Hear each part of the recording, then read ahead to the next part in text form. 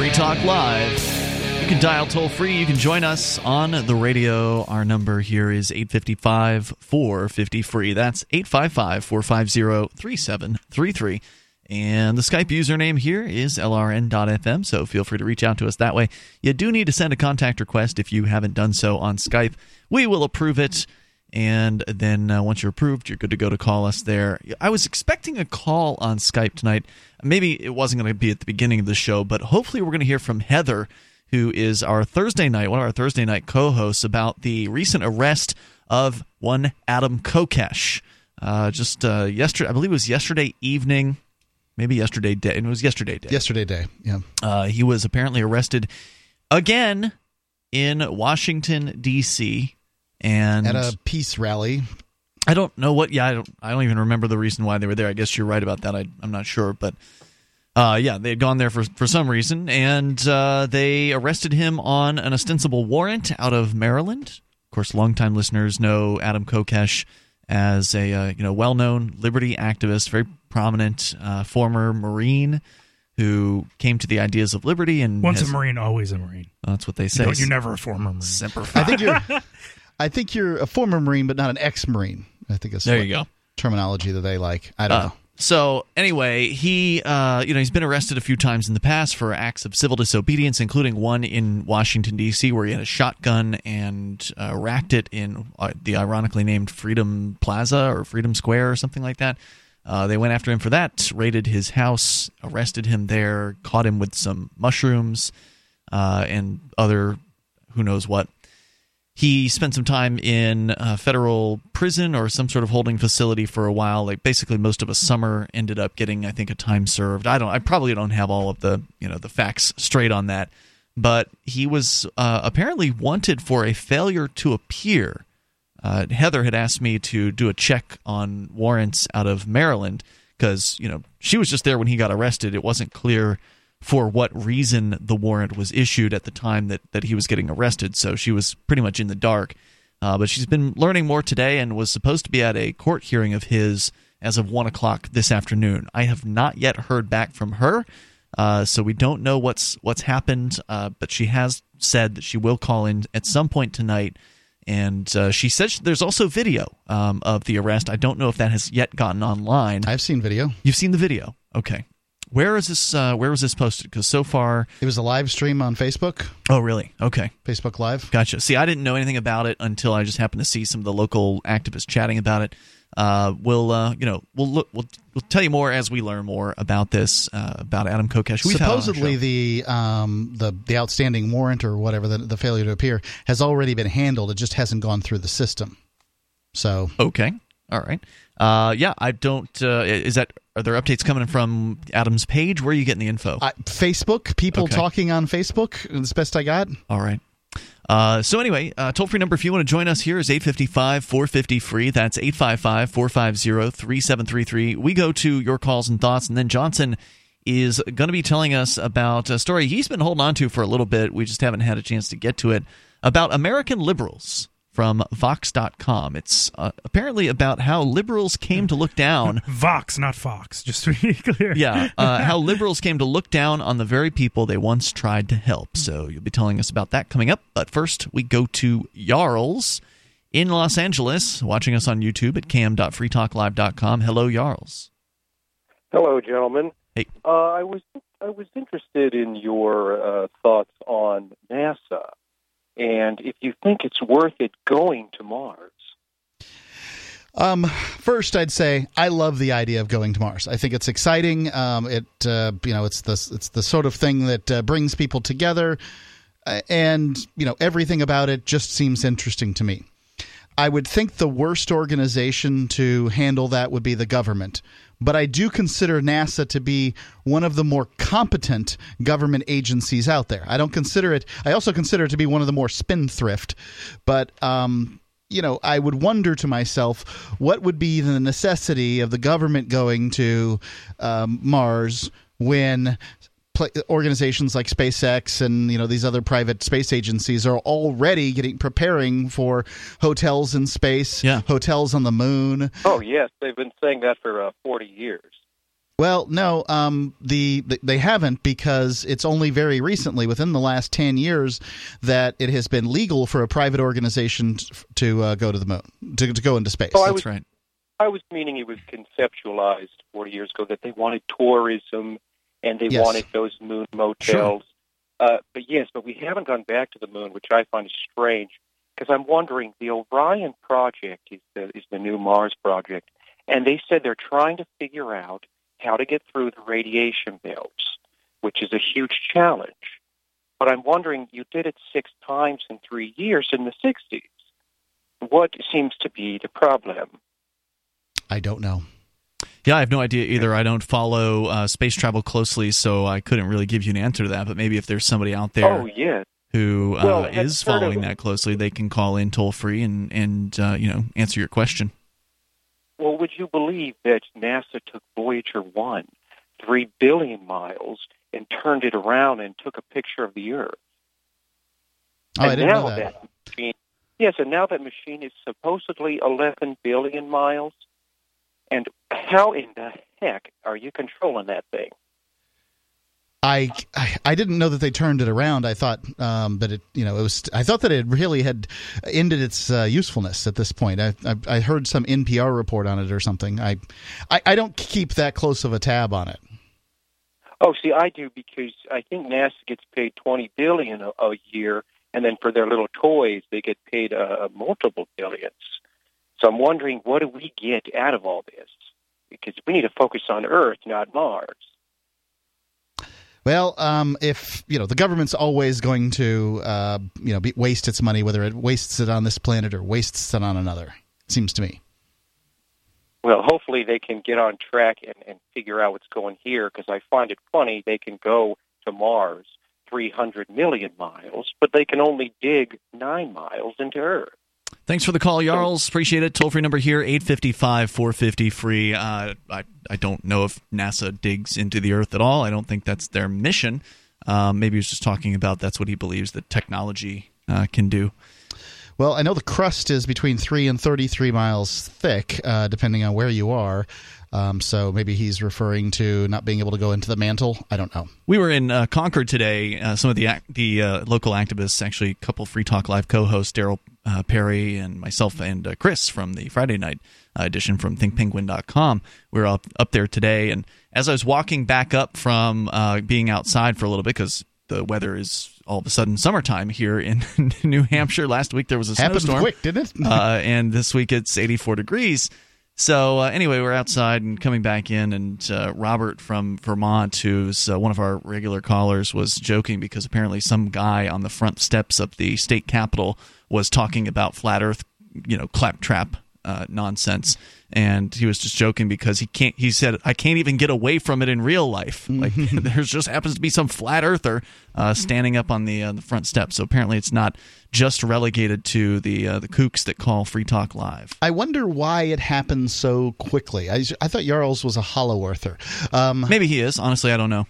I don't keep track of who believes what crazy stuff. Because 10 years ago, when I was trying to bring out the flat Earth just for kicks, so that everybody would be, hey, yeah, the Earth's flat, ha ha ha, just trolling everybody. Nobody wanted to go for that stuff. So, well, let's go to Patrick. He's in Bullhead City, Arizona. You can call in toll free and join us here. 855-450-FREE. That's 855-450-3733. Go ahead, Patrick. Hey, I just called to wish you guys a happy Easter this week, and I know some of you may not celebrate it, but it is a holiday. I don't think any of the three hosts on the show celebrate Easter. I hide a basket for my son. You hide a basket? Hide a basket. Isn't the tradition to hide the eggs and then they have the basket to collect the eggs in?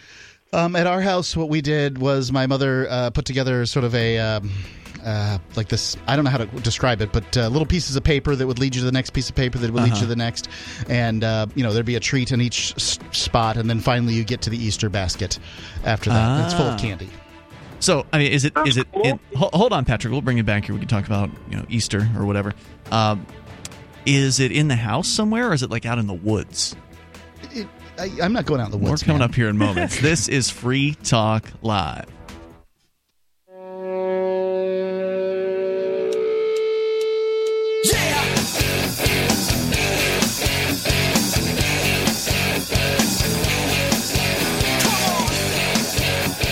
Talk Live here. You can dial in toll-free. You can bring up anything that you want.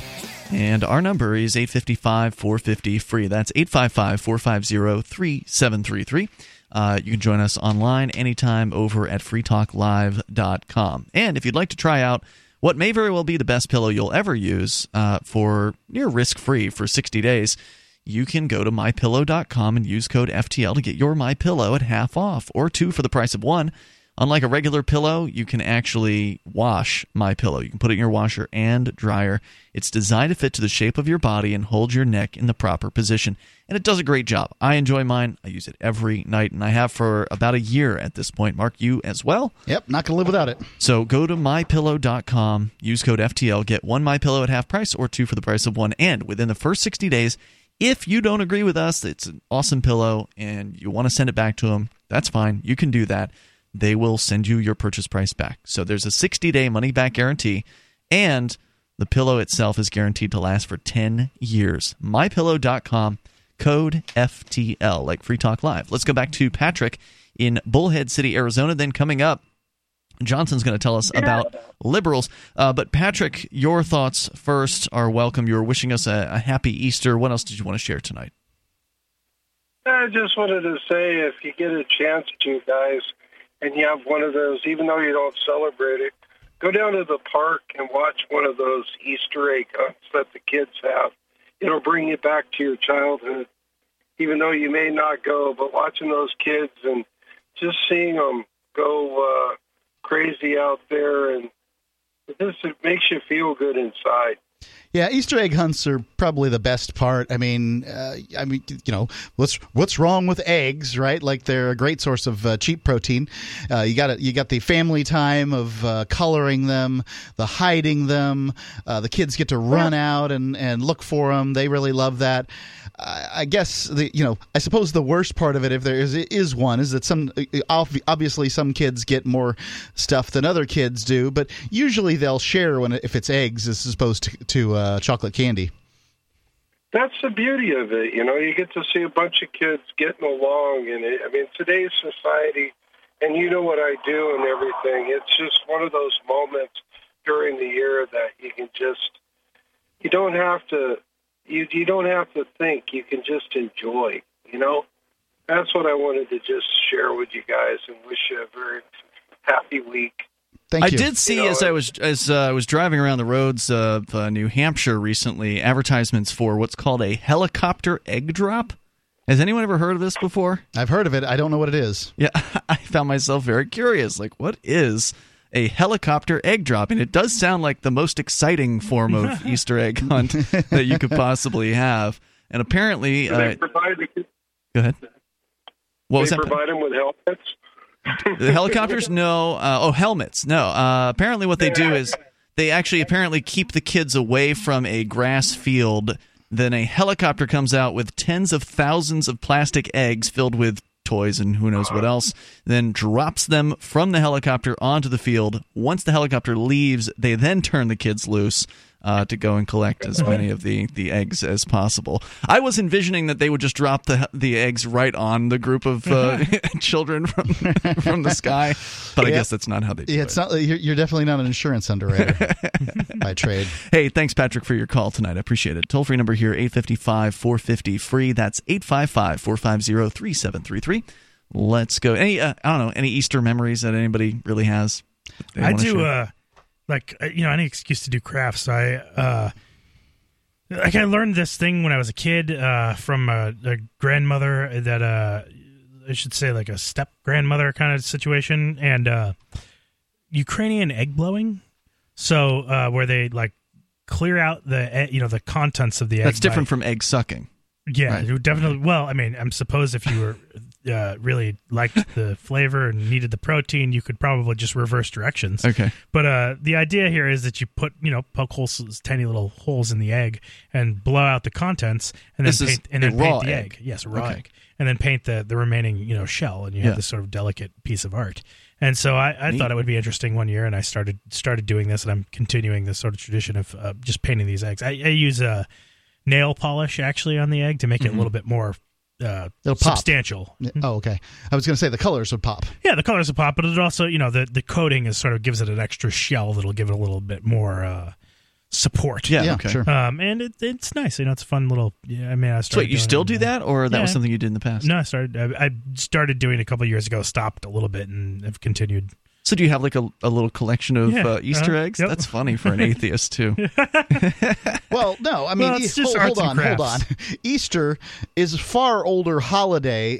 Ishtar. Yeah, then, well, Is that right? I'm not sure that Ishtar is related. Is but, that another one that the Christians ripped off from the pagans? Well, yeah, basically. I mean, it's a celebration of new life. Okay. What do bunnies have to do with Jesus dying on a cross? Sex. Right. That nothing. Ducklings, chicks, all these things are representations of new life. Now, you could say it's the resurrection, right? Like, so, Jesus resurrecting is new life, but the resurrection story is by no means exclusive to Jesus either. Sure. So this is just the time of the year that things are coming back. People are thinking about new Spring life. is springing. And yes. yeah, and especially up here when you've been covered in snow for the last 4 months, and finally you can see the tulips and the daffodils. They're little peeking through, sometimes through the snow. Right now, no, it's like 70 degrees out there. I felt like turning the air conditioner on the way up. Coming here, but yeah, I mean, Easter's a great time for everyone to reflect about how the world renews itself. And I'm not an atheist, but Me neither. Nonetheless, I don't think that we've got the whole story behind Jesus' resurrection, if you know what I mean. So, whatever. I believe in God. I'm fine with that. The toll-free It's good number enough for me. tonight is 855-450-FREE. Let's go to Liberty Lover in Ohio. He's on via Skype. Go ahead, Liberty Lover. Hey, guys. How are you doing tonight? Hey, what's on your mind? What's on my mind is, did you guys hear about the shooting in San Bernardino? I think I heard a headline on the news. Murder-suicide? Yes, in the elementary school. Ooh, yikes. What I've noticed, and, people call me heartless for this, I don't like how people are politicizing this literally less than a few days to try to infringe upon other people's rights. Now, wasn't this the same town where there was a shooting a couple of years ago, too? Like a year and a half? Yes. Yeah, an wasn't that what the couple ISIS-involved was? shooting. Yeah. Right. Yes. And have you ever heard of a group called Everytown? I've not. They are a gun violence prevention activist group. Is this the one that former New York mayor Bloomberg? Yes. Yeah, Bloomberg's founded. Okay, yeah, I guess I have heard of it. It's probably a bad news then, and if that's the case. And I was looking on their page, and it never ceases to amaze me how they blow things like this up within literally an hour to try to push their agenda. And what I'm noticing is maybe this is why all these kooky people are going out there and doing this, because hold on. blow it up. Isn't okay. I want to come back and talk about this, and then we can talk. Well, this actually might lead perfectly into the liberal discussion that we're going to have here as well. That's fine. So stand by here, because aren't we all guilty of utilizing world events to push our agenda? Isn't that what we do here to some extent on Free Talk Live? 855-450-FREE. Bitcoin.com is of the opinion that the current Bitcoin core development team is not taking satisfactory steps to ensure the growth and advancement of Bitcoin in accordance with Satoshi's vision. As community efforts to resolve these problems have failed, it is necessary to resolve them with a different approach. By using subreddit r/BTC instead of r/Bitcoin and running Bitcoin Unlimited, you are casting a vote against the current development team. Learn more at Bitcoin.com. That's Bitcoin.com.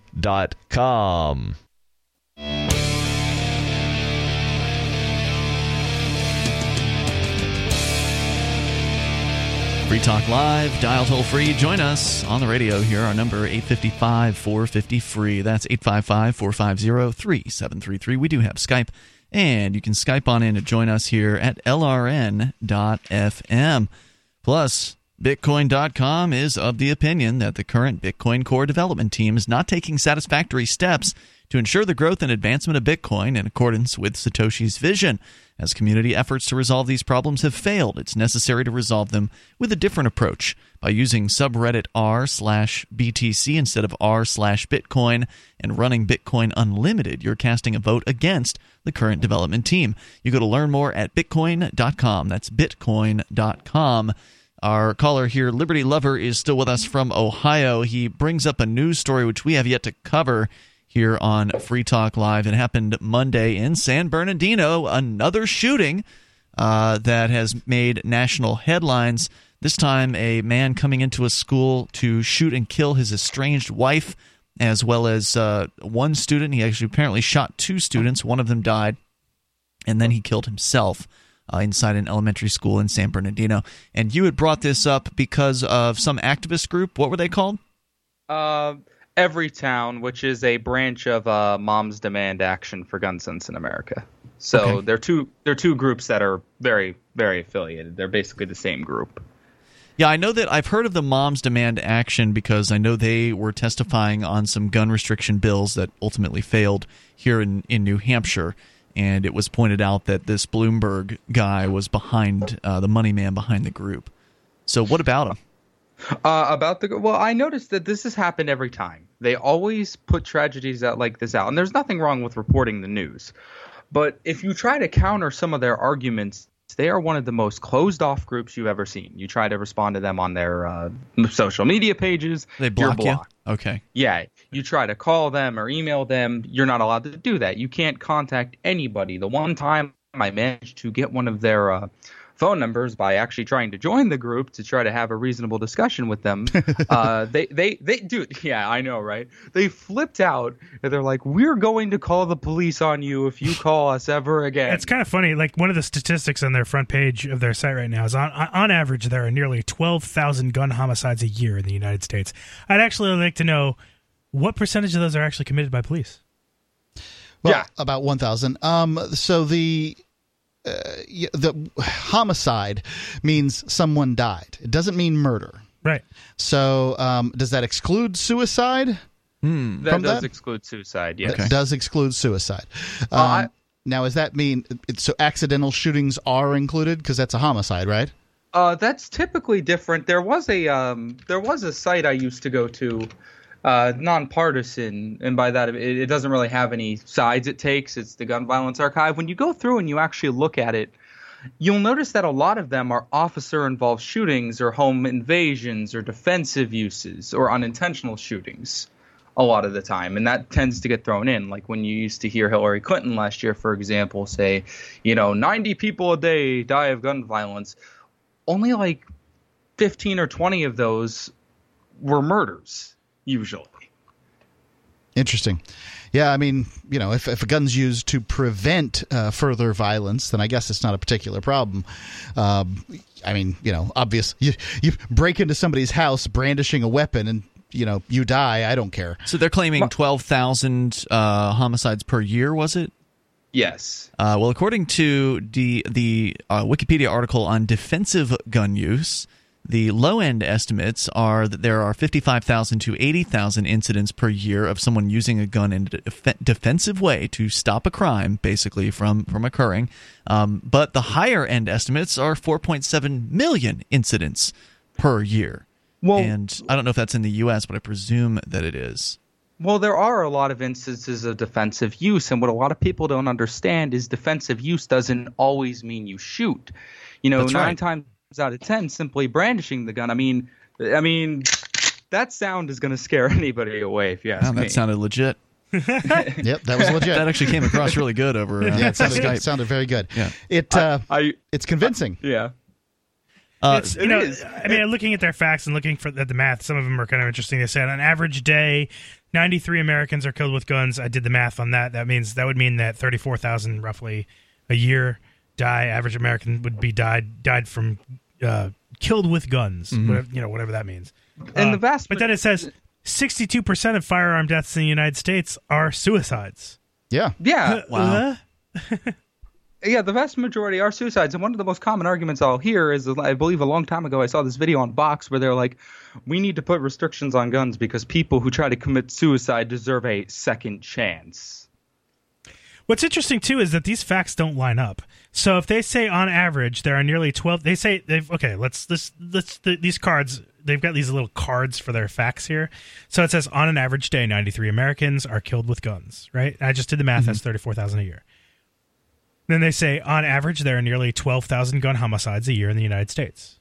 And then another fact is 62% of firearm deaths in the United States are suicides. So being killed with a gun. These facts don't line up. Right. If 62%, right, well, 12,000 over 34,000 is not 62%. It's like 33. Yeah. Like, so where's the lie? Which one of these cards did you lie on? Because you Probably were lying all on of one them. of them. You know, like, yeah, exactly. The facts are manipulated. My stance on guns is very different than most people's. I'm not one of the people that'll go around saying like, oh, well, guns save lives, or I say more guns, less crime, or more guns, more crime. I'm not like that. I am just of the opinion that you can own whatever the heck you'd like to own. Mm-hmm. And yeah, I that's think where that it the comes in. more guns, less crime statistics. It's not true across the board, right? I just don't think it holds water. I've looked and looked and looked and looked because I live in a state where gun ownership is high and crime is low. Mm-hmm. But there are states where gun ownership is high and crime is high. And I also challenge people, why don't you head on down to Tegucigalpa, Guatemala, and take a look at what, how more guns and less crime fit together there. Because everybody's armed. But and it's illegal to have guns, right? I wouldn't know it. Apparently not. In a because lot of everybody's places got guns. outside of the U.S., it's not legal. That doesn't mean everybody doesn't have guns. You know, that's what they say in Mexico is that everybody's armed, but nobody really cares. Most of the time when people say that, though, because a lot of the time I'll hear people say, like, for example, in Great Britain, guns were banned. A lot of the time when people say guns were banned, they don't understand that they weren't exactly banned. They're just nearly impossible to get. Actually, you'd be surprised that in countries like Britain, it's not insanely hard to get a firearm. It's a more tedious process than we have here. If you want to get a gun in the United States, all you have to do is fill out the 4473 form and not be a felon, which, by the way, I disagree with that little aspect. And you got your gun. Well, now, I mean, that sounds like some sort of federal form. I can tell you one thing. I've never bought a gun brand new. And here in New Hampshire, you can buy and sell guns to people that you know without any kind of forms to fill out. So it's not like that everywhere. And I suspect it's probably a lot harder to buy a gun in a place like New York State than it is to get one in Ohio where you are or in New Hampshire. Here, it's not too tedious of a process. But we have a lot of restrictions on, like, defensive use, for example. If somebody breaks into your house and you shoot them, you better have a really, really good reason that your life was in danger. We don't have castle doctrine here. Oh, yikes. And So this castle doctrine means that you can, if somebody's You can in your defend your house, home. you can basically shoot them without permission, that kind of thing. Whereas There's also a stand your ground law in New Hampshire that passed controversially a few years back. Probably like, I remember I was in jail for civil disobedience when the news came out, so that was like 6 years ago. And there was all this, hubbub like, oh my God, people are going to be killing each other in the streets now that they can stand their ground, and like you don't have to retreat, even if it's in public, as long as you feel like your life is in jeopardy. And it's not legal advice. This just was my understanding of what had happened. And what do you know? We don't have gunfights in the streets, and everything is fine and just as peaceful. The easiest way to summarize how it works in Ohio is this little tidbit. If you are getting carjacked and you're outside of the car, you can't shoot. Only if you're in the car. That's crazy. Hey, thanks for the call tonight. I appreciate the info. The toll-free number, if you want to join us here, whether you want to talk about guns or, as we're going to get into here, liberals. You've got a story all about the liberals and how they came to despise the very people they intended to help. Johnson's going to tell us about that coming up. 855-450-FREE. You can join us on Free Talk Live.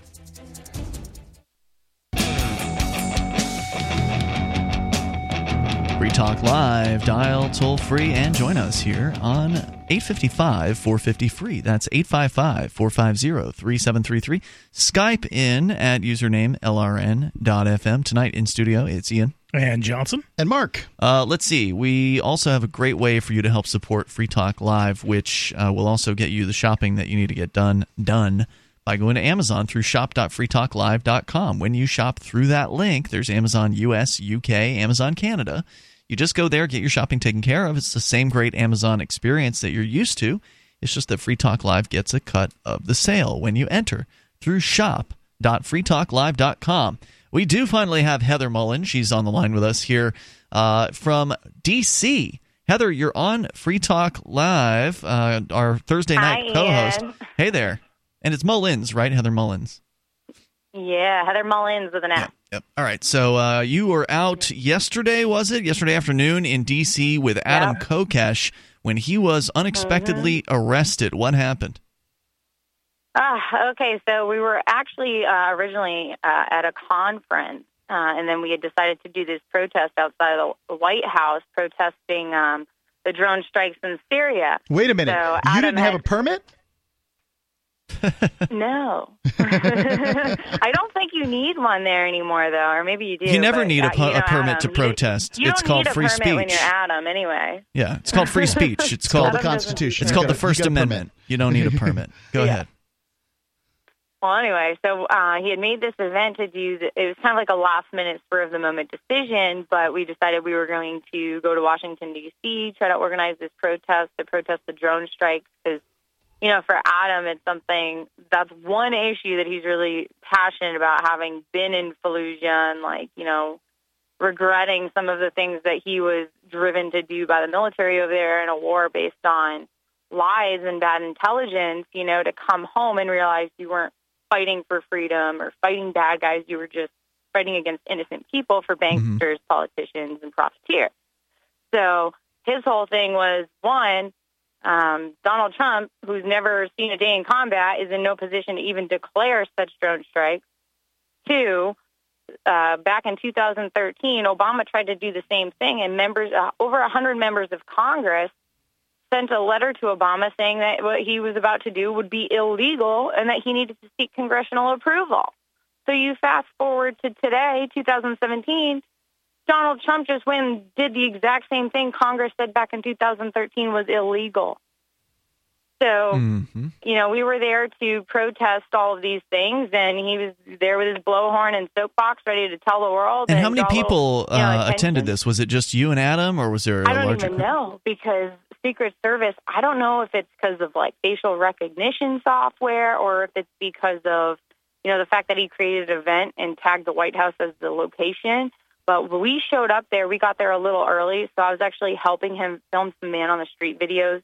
He was literally on camera interviewing this guy that was protesting the NRA because these protesters want universal background checks and more gun laws, and they were just very, very anti-gun. And Adam was doing a man-on-the-street video interviewing the guy when a Secret Service member came up to him. There was a couple of them, and I turned the camera on the Secret Service guy, like, okay, what's going on here? And they're like, we have, are you Adam Kochek?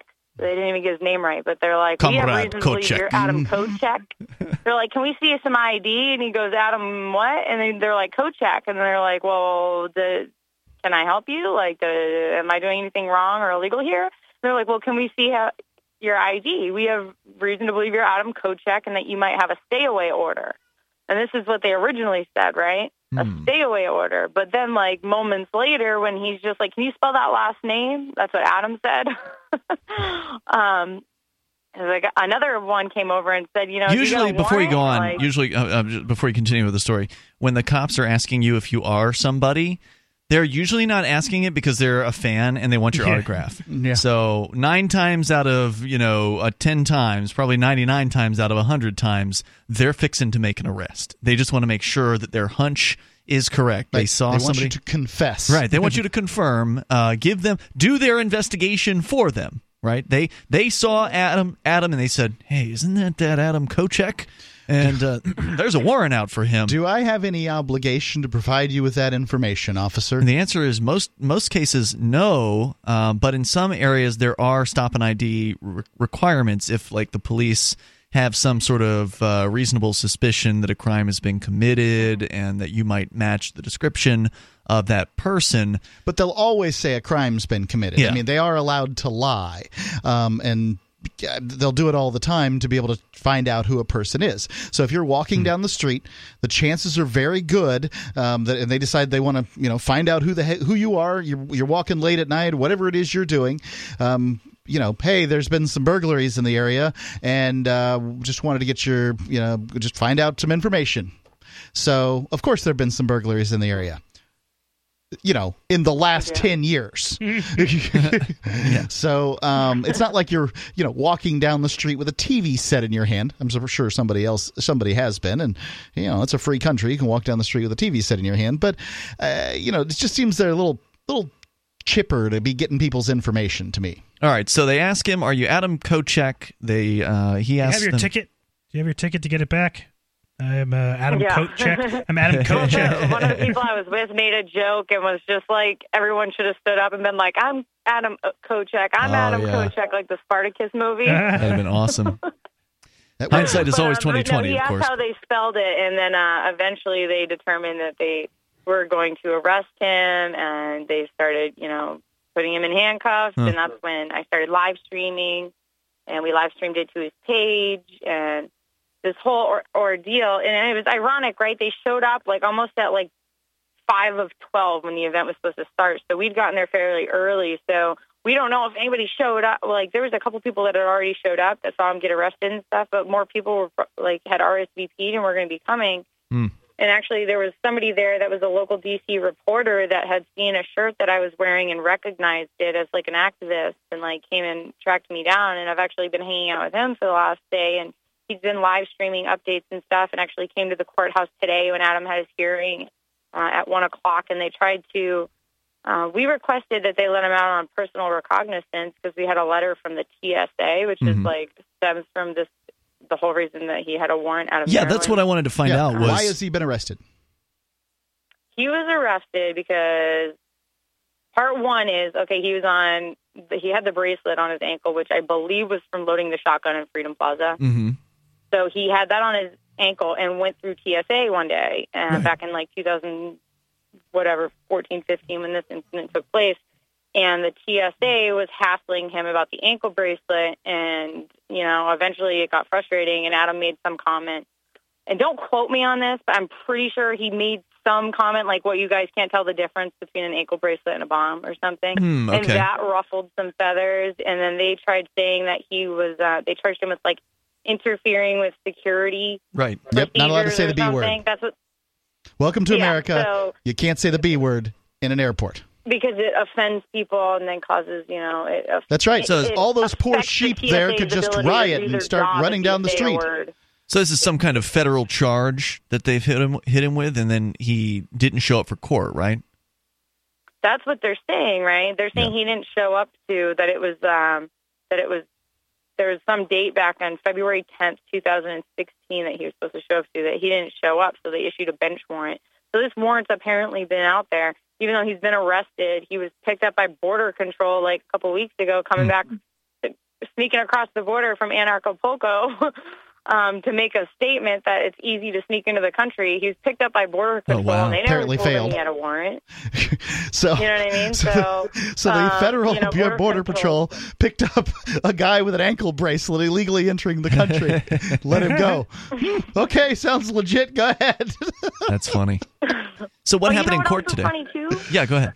Oh, well, one little off-topic thing is, and I didn't even think about this, Adam apparently could have, pre-boarded, right? Apparently somebody at the airport on my way, when I left last Thursday, that's why I wasn't on the show, somebody at the airport told me you can actually pay money ahead of time to skip the TSA, searches and stuff. Yeah, but you can't if you're a felon. Just bypass all that.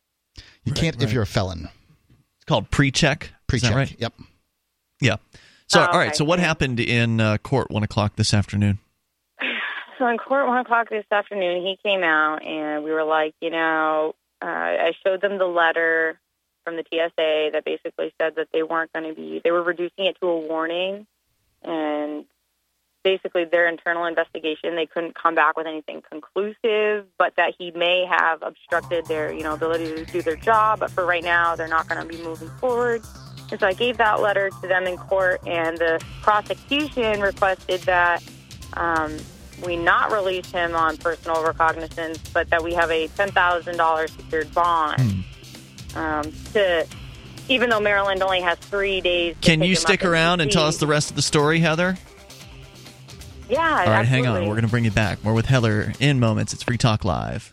There are lots of ways to listen to Free Talk Live. Our podcast has been around since podcasts began, and now the FTL feed is loaded with content besides our full show archives. Did you know that we make it easy for you to customize your podcast subscriptions? We have different feeds, one that includes only our full shows, one with just the Daily Digest, and one with just the Edgington Post. You decide what you listen to. It's quick and easy to customize your feeds at feeds.freetalklive.com. That's feeds.freetalklive.com.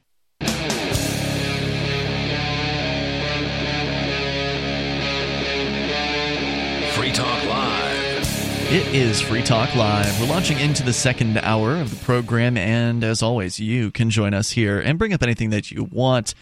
Still to come here tonight, Johnson's got a story about the American liberals, and we're going to get into that coming up here in moments. Our toll-free number is 855-450-FREE, and you can join us on Skype at Skype username LRN.FM. So I did just pull up, apparently there is a Cop Block story that does include the video of Adam being arrested. Adam Kokesh, who, longtime friend of the show. We just saw him just 2 months ago or a month and a half ago at an Acapulco. It was great to see him. Hadn't seen him in a while. And, great activist, libertarian, principled guy. He was talking about running for president in 2020. Yep. In fact, Mark, he's tapped you as his future Bureau of Prisons minister. That's right. Apparently. So, he's already getting the campaign lined up.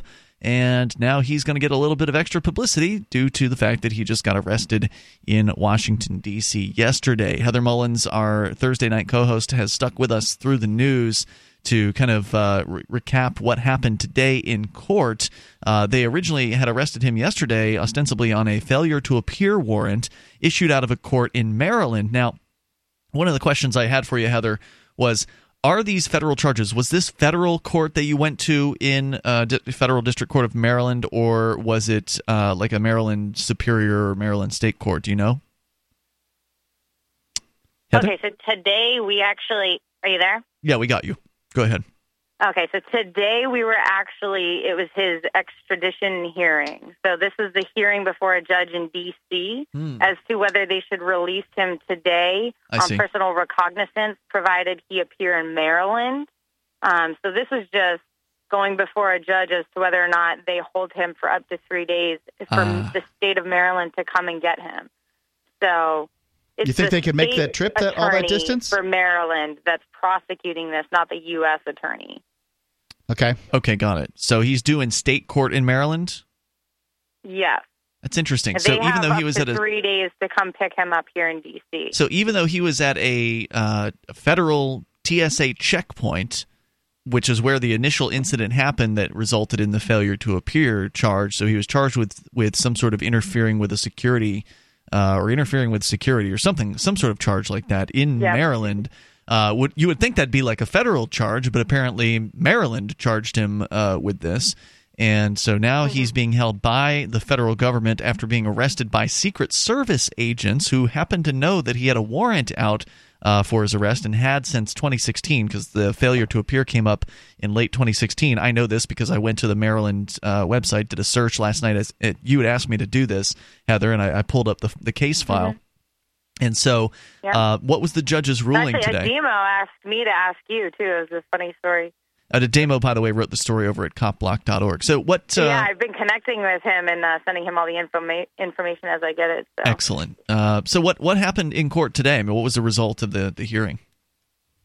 They took him back. I mean, the prosecution, the guy was just like, oh, well, due to his criminal record and his prior gun charge, the one there in Freedom Plaza, like, we request that he have $10,000 bond, secured bond, and not be released, without paying anything, pretty much. And so Adam had decided, instead of doing that, since Maryland only has 3 days to come get him, and he's already spent one night there, that he wouldn't do the $10,000 bond, that he would waive. Just wait it out. The hearing instead. So when the judge actually went to ask him, like, okay, so, sir, you're aware that you're, waiving your right to this hearing or whatever. Did anybody force you or coerce you against your will to do this? And he's just like, yes. And they're like, okay, who? And he's like, the government. And then he said in court, he's like, I'm being held like against my will, and pretty much like, Adam was just like, I'm under duress, like, being told that I, have to stay here, and I'm being held against my will. So, how many people were there in court to back him up besides you? Me. Oh, I'm glad you brought that up. I'm here with myself and a friend of ours, Bill, that has been super awesome.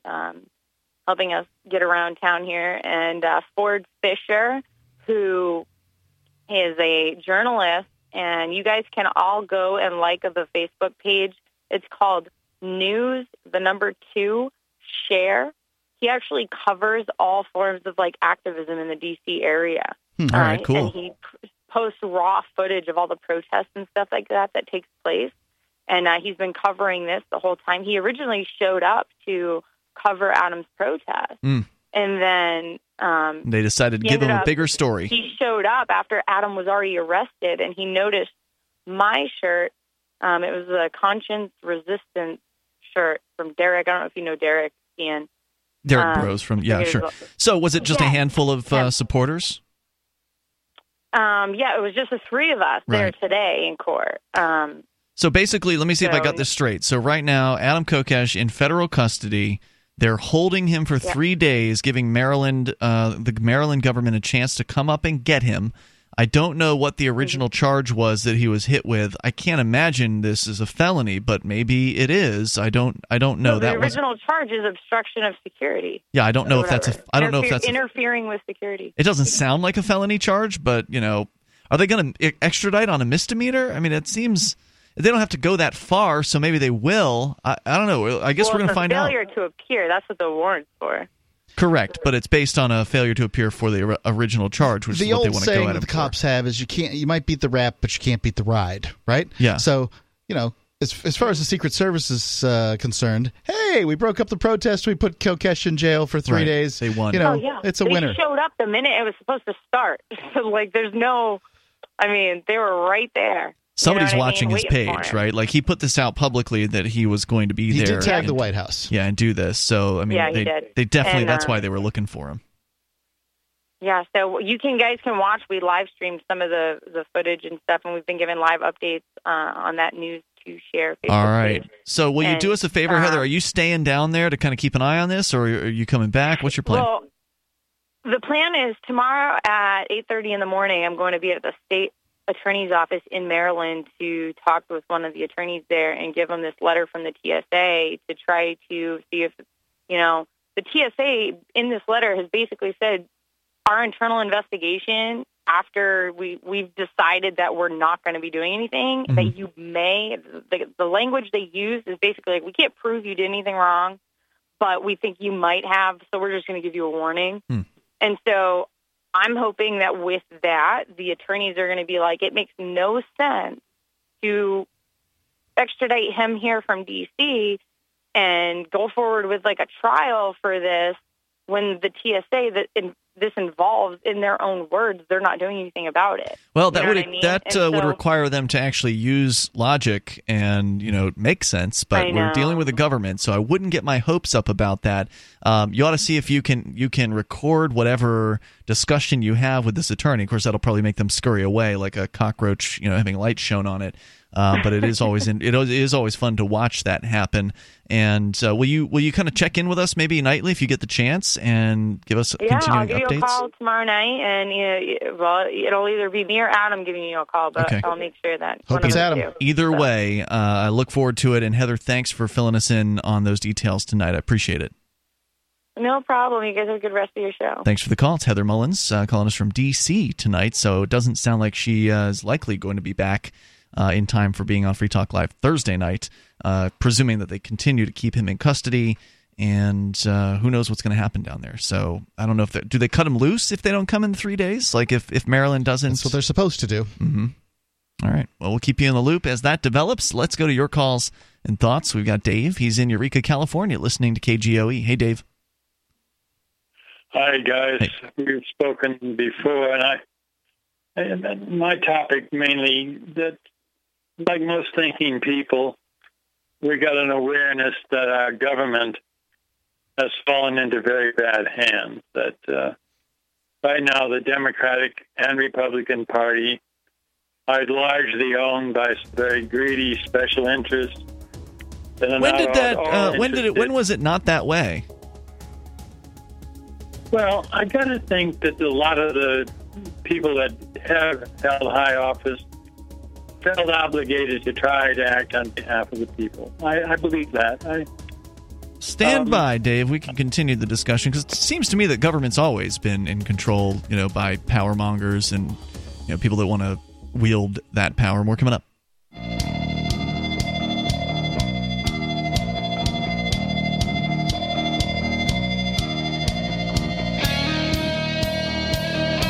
It's Free Talk Live. Dial toll free. Join us right here. Our number 855-450-FREE. That's 855-450-3733. We've got Skype, and you can Skype in here at username LRN.FM. Tonight, it's Ian. And Johnson. And Mark. We're going to go back to your calls and thoughts. And then still coming up, we've got this story on Vox.com about liberals and apparently how they ended up, some of them, despising the very people they supposedly wanted to help. Hopefully we'll get to that, but we're loaded up with your calls and thoughts, so we're going to go back to the phones and to the fun, but I do want to let you know how you can save big time on web hosting. From one of the top web hosts out there, HostGator. You go to HostGator.com/FTL. You'll save 50%, 50% off their regular hosting prices. They make it easy to start up your own website or blog by, for instance, giving you a simple one-click easy installation for WordPress, 24/7 over the phone or live chat tech support, a very intuitive and user-friendly control panel that puts the power of creation and simplicity of use into your hands. Add to that a 99.99% uptime rating and get your 50% off by going to HostGator.com/FTL. That's /FTL, like Free Talk Live, because you're a Free Talk Live listener, and so you get half off at HostGator.com/FTL. Back to Dave in Eureka, California, listening to KGOE. Dave, you were saying that the government has become corrupt. It's my suggestion that the government has always been corrupt, and that's why I asked you, was there a time at which you believed that it was not? Well, I think you have your reasons and good ones to feel that there's always been some corrupt import. I think what has put it way off the charts is the role that electronics now plays. Why would that be the case? Why would electronics have made the government even worse? It allowed them to take power in ways they never had before, certainly in tampering with the elections, having the media that is misinforming, disinforming us on so many points. But so are we talking about the problem started when radio and television were invented? Well, as it expanded, I believe the problem expanded. I believe it's worse today than it ever was. Isn't it possible that you just know more now because of those electronics, that you now have the ability to be more aware of the problems with government because it's easier to report about the problems on government because now we have the information age where, sending a video of Adam Kokesh being arrested can happen as it happens rather than, having to hope that some news crew happens to be nearby, be willing to film it, be willing to put that on the air on their newscast at nighttime. I mean, it's a very immediate information culture right now, and I would say the opposite of what you're saying. And that is that the electronics that we have access to, the internet, the ability to self-publish, the ability to create your own blog, your own YouTube channel, your own radio show, podcast, that has shown more light on the government's actions, has drawn more accountability to the government, but ultimately I think that the government just continues to grow upon itself with more corruption after more corruption. I think Dave has a point here, and I think that point is that, look, the amount of information the government has kept secret started to increase, exponentially under Bush. It continued well into the Obama administration, and I don't have any reason to believe the guy that won't show his taxes when he runs for president is going to be somehow forthcoming during his presidency. So there is a good argument that now that electronics have allowed us to store information and transmit information much more easily, that the government is keeping many more secrets, and that democracy, and this is important to David, democracy has been subverted as a result. We are supposed to be the government, the people, and if the people don't have information, then they can't vote well. And if they but you have more information now than ever before, so it's a double-sided sword, right? Yes, but the government is keeping information from itself. Like, we're the government, right? No, you're not. Well, that's the notion. But it's false. I didn't write the Constitution. It said "we the people." You didn't write it. You didn't sign it. Right. I didn't write it, but that's the document by which they establish themselves. That they ignore. Yeah. Fine. Right. All those things are accurate, Ian. Go ahead, David. You guys are doing a bit of a filibuster on me, but I do definitely feel that we now, with media, can be more readily, more easily disinformed on a large scale all over the place than has ever been the case before. There's been big newspapers and whatnot earlier, but so would you rather go back to a situation? Hold on, Dave. Would you rather go back to a situation where there are only 3 television stations and 1 newspaper in your area? No, but I can remember a time when a Cronkite, a Brinkley, or Hundley, and all, you would get pretty much the straight news, and I do not hear that happening today. What makes you think that is the case? Because, you got Free Talk Live, and so you're going to get calls from people from all angles that disagree with you and agree with you. That's what makes the free speech.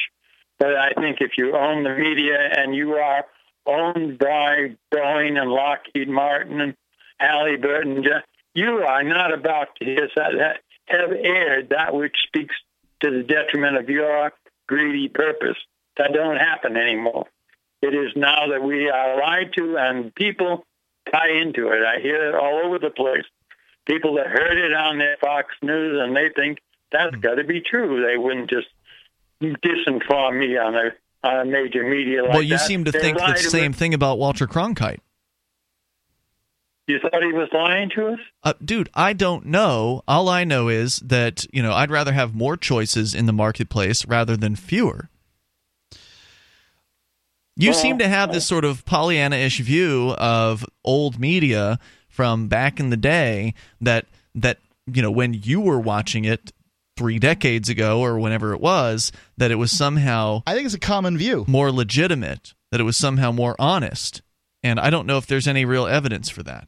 NBC Nightly News, sponsored by no one. Yeah. Do you believe, looking back, that an Eisenhower, a Truman, a Kennedy, even Johnson to a degree, certainly a Jimmy Carter, had it in their hearts to try to do what was right for people that couldn't afford to pay them off, that couldn't walk in and write a check for $1 billion here and there, the poor?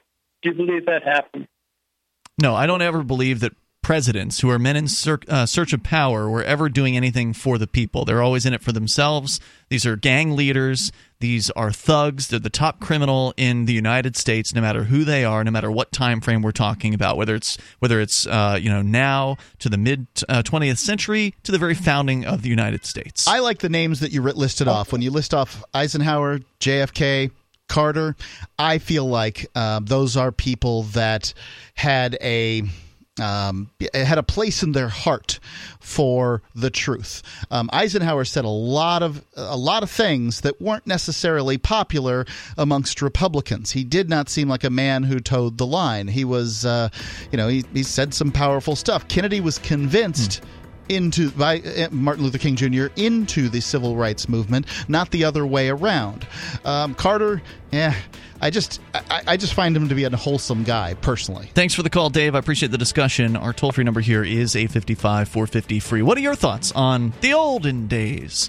Was everything so much better and more honest in the past? This is Free Talk Live. Join us.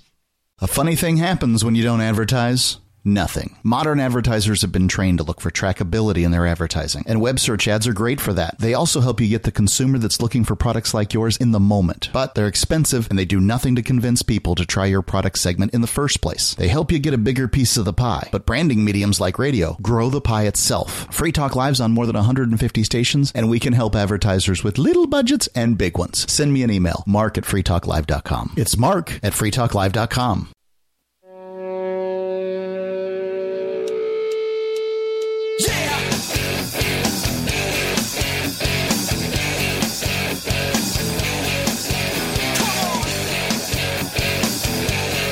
It is Free Talk Live. Dial toll free, bring up what you want. Our number here, it's 855-450-FREE. That's 855-450-3733. Mark, did I see that Roger Ver is ponying up what might be a whole Bitcoin towards hope.freetalklive.com? Yes. So what hope.freetalklive.com is it's our attempt to help build an orphanage in Jinja, Uganda. There's 40 orphans there being cared for by a man named Nifunda, who I probably have his name completely wrong, but I do my best. Nifunda. I'm not sure. Okay. Anyway, he's been taking care of them for quite some time now. They're basically living in a walk-in closet. They need $2,500 to put the foundation in. Cell 411 has offered to match dollar for dollar any donations that come in at this point. And Roger Ver from Bitcoin.com has offered to put up a full 1 Bitcoin if what's the name of the guy that I don't know, some guy he wants to debate. He wants to debate this guy, and I should be promoting it, but frankly, I wasn't quite ready for you to ask me. Give me just a second. Yeah, I didn't tell you I was going to. I just saw it on the Facebooks. But indeed, he wants to debate him about Bitcoin.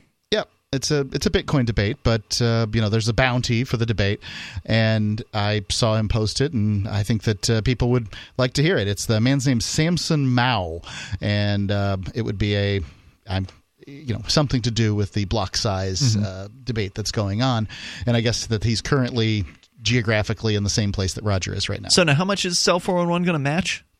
Anything, as they come in. I wouldn't say anything, but crypto only or cash? Up to $2,500, yeah. Cash, or PayPal or whatever, or whatever comes in, they'll match it with crypto.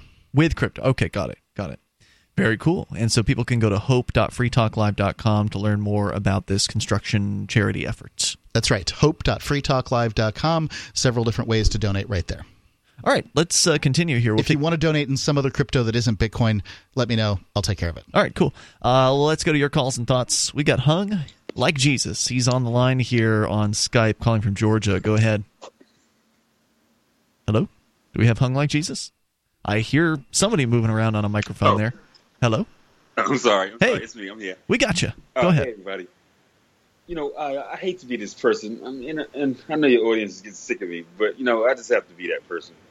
The last caller, this, and also in general, this Make America Great Again thing. This looking back to the past as it being, this golden era. Who is it golden for? Is what I'm wondering. Well, the funny thing is, the guy who is calling is not a Make America Great Again guy, although he is one who is hearkening back to the past. He would probably describe himself as a progressive. But that just goes to show progressives are not immune from the sort of conservative. It's love common for the to past. feel that way. It's a very common feeling that somehow things were better in the past, and the 50s are when everybody wants to look back to. It seems. But I'm going to tell you, and I'm thinking what it has to do with is. For me, when I look back on my past growing up, it was really nice because I had no responsibilities and I had no social issues. So of course, it was really nice, but I had no clue hardly what my parents were dealing with, what my grandparents were dealing with, what the neighbors were dealing with, because it just didn't affect my world as a child. You mean as a black person, right? Of course, as a black. I'm always looking through that lens. Yeah. Of course. So of course, I can look back and say, yeah, it was probably nice back then for me, but that's for any person. Well, mostly anybody growing up, because the past is it was really nice. It was carefree. But honestly, was it? Well, let me ask you this. So I've read some I cannot cite my sources at this moment, but I read something that indicated that blacks' satisfaction in the mid to late 80s was higher than it is now, with sort of their government, the way they're treated, those sorts of things. What do you think about I believe that to be a true statement because I read it. I believe that whatever they collected this data. What do you think about that data? You mean doing Reaganomics? Blacks were doing better. I guess, yeah. No, I don't think so. And I graduated in '85, so I was a young person, and I can tell you, I don't think we were doing all that much better than we're doing right now. Well, I think the satisfaction with the government, as opposed to how well you were doing financially, necessarily. But I will say that if people see hope financially, that they're usually pretty happy. They don't need to be rich; they just need to see progress. Right. And I was better off than most of my friends because I've always had two parents in my household, and of course, black families, not mostly, but in general, people tend to think that black families are broken. And of course, I had black friends who had broken homes. My family, I've always had my mother and father, and I was an only child as well. So I guess I was doing better than most. But I could see, it wasn't. I mean, it was never easy in my community, ever. I don't think. So you I don't think buy it's easy anywhere. So you're like me then, Hung, that you don't buy this sort of rose-colored glasses of the past. The idea that everything was so great back in the past, all our politicians were honest, and the media was honest too. No, I think looking back has a way of clouding our vision. I think. Because, you want to remember the good things. When I look back, I hated school, and I can remember the good things. Like in high school, I went to school high every day, and that was really good for me. But, you look back, you tend to filter out the bad stuff. And I guess that's what most people do. I don't know, but I don't see it as particularly a golden era at all for black people especially. Good perspective, Hung. Anything else you want to share tonight?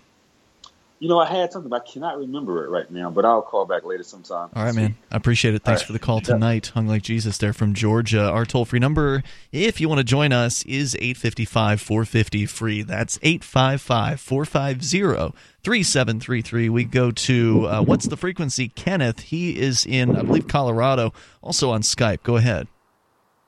Hey, yesterday, I think it was, maybe it was the day before, I was listening on the podcast. The question was about Colorado pot prices. Yeah, Mark was wondering about that. That's a real quandary. What's really going on, and some of us predicted this was going to happen beforehand, is that with all the taxes and all the regulations and all the licensing, it's not really as good a deal as it should. But there is also the problem that if you're growing at home, the way the rules are, you can't grow it outside. You got to grow it in a locked space. Really? You can't grow it outside? It's just a plant. Nope. Okay. Can't even grow it in a greenhouse, from what I was told. All right. So even if it's a locked greenhouse. So basically they've got it to where you got to have an expensive light in a basement. Right. And you got to have the air conditioning and all that crap. And it's almost not worth it to grow it anymore. So they can make it more expensive than it needs to be and make it not worth growing at the same time. But yet we did find some numbers showing that the prices have gone down. Oh, they've gone down. I mean, let's see, how can I put this? Around 2010, when we had medical, a pound went for about $3,000. Yeah. This is good stuff. Right. Now I'd say probably goes for $1,000 to $1,500. That's a huge price drop. It's a huge price drop. And so, unfortunately, though, they throw in their taxes, they throw in all the licensing, and you wouldn't believe the licensing. I mean, it's tens of thousands of dollars just to get in. Plus, they've got all the regulations for how the grow areas have to be, not the personal grow areas, but the commercial grow areas. And it all adds up. So what you're saying is, even though they're spending $1,500 on a pound, the taxes and all that cost, there's more that gets added in at the retail level from the the regulatory scheme and the taxes that jack the price up much higher than it should be. Sure, and that $1,500 represents really efficient growing. We're coming up here in moments. This is Free.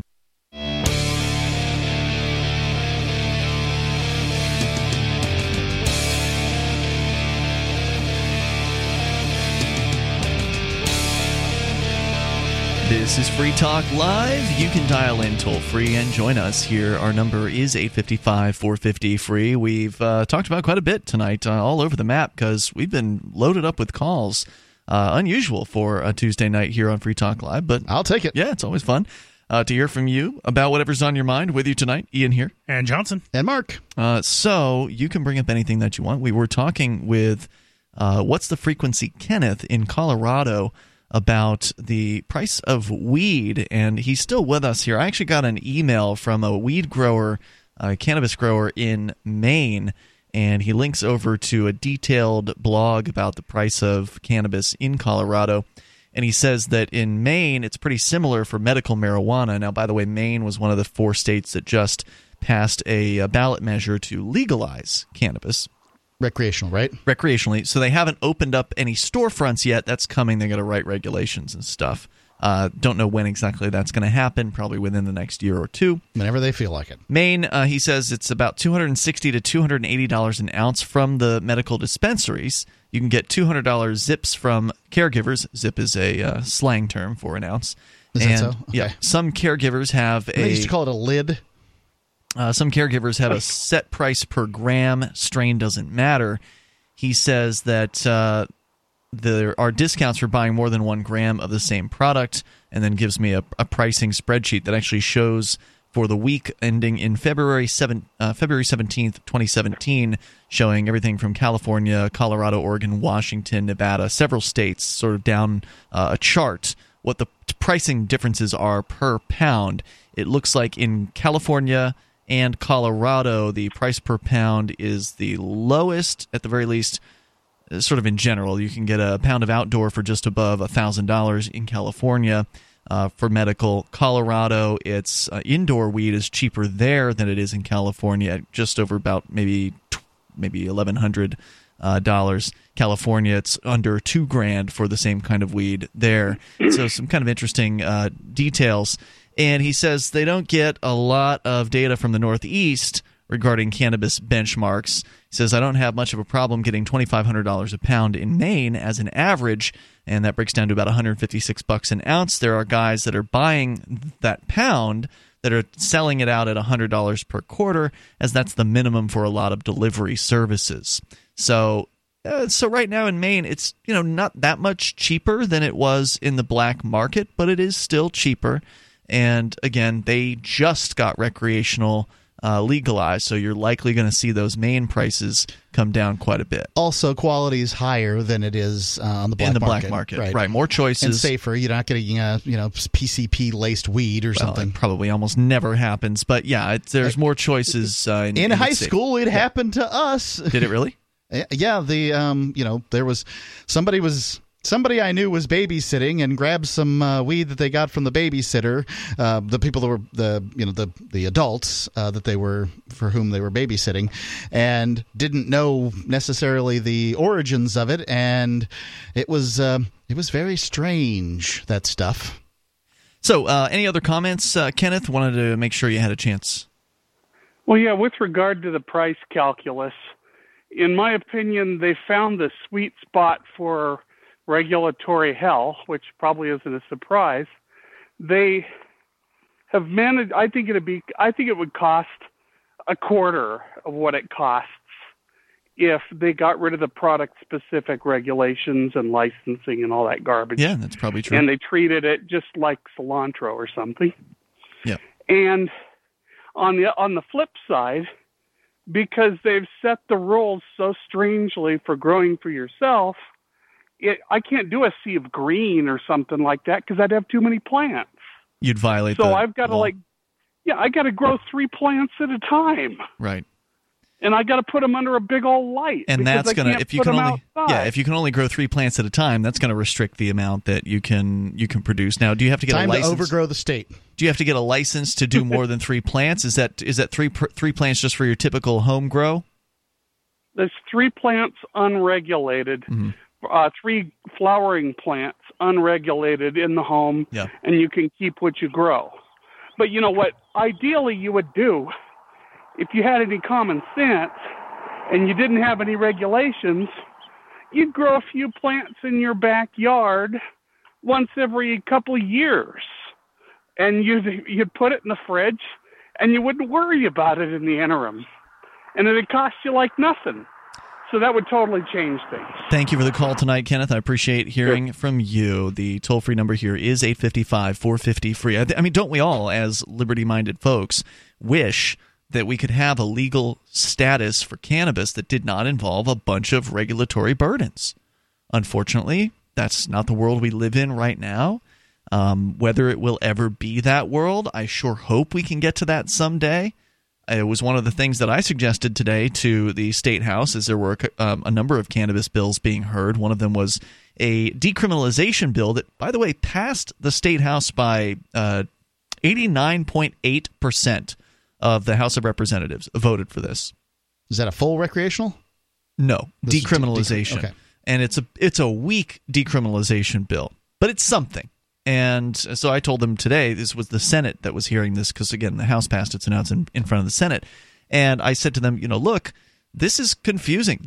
Actually, one of the Police Chiefs Association guys got up and said this bill is confusing. I said, well, this is the first time I've actually agreed with the police chief, because he's always there talking against decrim. And I said, yeah, this is a confusing bill. Why don't you just keep it simple and just strike marijuana or cannabis from the laws? Just get rid of the prohibition on marijuana. That sure would be a lot simpler than, okay, well, if you get caught with marijuana, then it's $100 for the first offense and it's a violation. And then if you get caught again, the price goes up, and then it goes up again after that. And, so they've got all these, this ridiculous system that they're trying to sort of keep in place. And of course, the police are the main group that's pushing to keep the system as in place as possible. They want to keep arresting. They want to keep, getting those numbers. They were just talking about the funding that the police department's getting. They call they've got a code name Granite Hammer, right? And millions of dollars, and that's chump change in most states, but in New Hampshire, it might be real money. Millions of dollars are getting thrown at, trying to round up drug dealers. They're rounding them up, but it turns out their quote-unquote dealers are basically small-time possessors a good portion of the time. So, this is what keeps them in business. Right. They're a organization of people that locks folks up for drugs. And the people of New Hampshire need to talk to the Colorado cops and see what that's like for them, because money's going all over the place in Colorado. They've just got money coming out their ears. Oh, the revenue's been tremendous from the taxes there. And I'm not advocating for taxes on marijuana, but I suspect that's the way it's going to go. Yeah, you pretty much have to in order to get this stuff to go through, because that's what speaks to these politicians, is they want to have revenue for their precious state.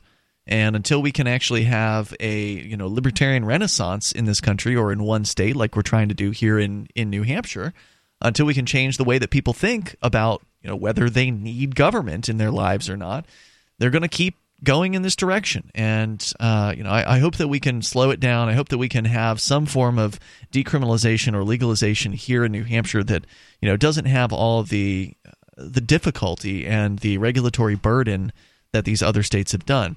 Now, to some extent, they can actually learn from the mistakes of the other states, try to tweak their system in a way that's more effective or more efficient, but they're still going to have pages and pages and pages of regulations. They're going to have rules about the dispensaries, labeling the products. They're likely going to cut and paste, copy and paste from the other states. Yep. All their book boilerplate, as they call it, for these rules, and it's just the way it is. I wish we could do something to stop it, but we need thousands more libertarians to move here. I mean, that's just a fact. We need more people who care about freedom to go and start planning a move to New Hampshire, because the concentration of activism that we have here is really the key to achieving liberty in our lifetime. It's not a pie-in-the-sky plan anymore. It's real.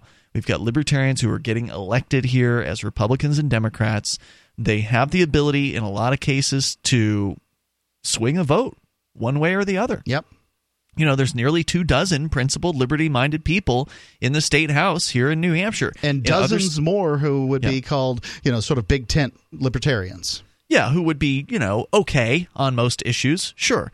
And New Hampshire's a real special place, and it'll get better as we get more people who care about freedom. So what I'd recommend, if you're interested, if you're a libertarian, if you're a voluntarist, if you're a liberty-loving anarchist, go and watch the 101 Reasons Liberty Lives in New Hampshire. It's a great hour-long documentary. You can see it for free over at 101reasonsfilm.com, and it'll give you some really killer reasons why New Hampshire is already the best place for freedom and why it's going to be even better when more freedom people like you move here. So check it out, 101reasonsfilm.com. We got more of your calls and thoughts coming up, plus the smug style in American liberalism. Maybe not. Johnson's saying we don't have time for it at this point. Well, we've got other stuff to talk about as well. 855-450 free. This is Free Talk Live.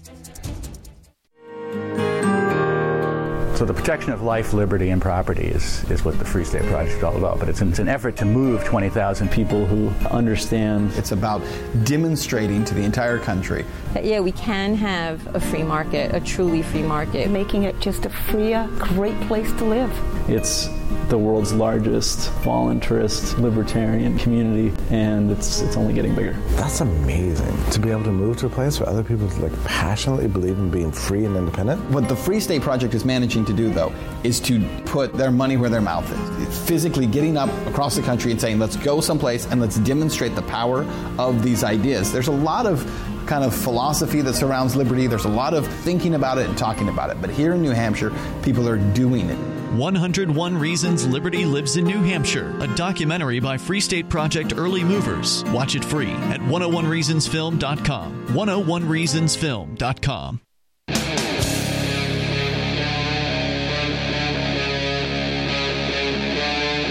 Free Talk Live. And it is Free Talk Live, hour number 3 here. You can take control of the airwaves. We've been pretty loaded up with calls. We still have room for you if you want to join us. Our toll-free number is 855-450-FREE. That's 855-450-3733. And you can Skype in at Skype username, LRN.FM.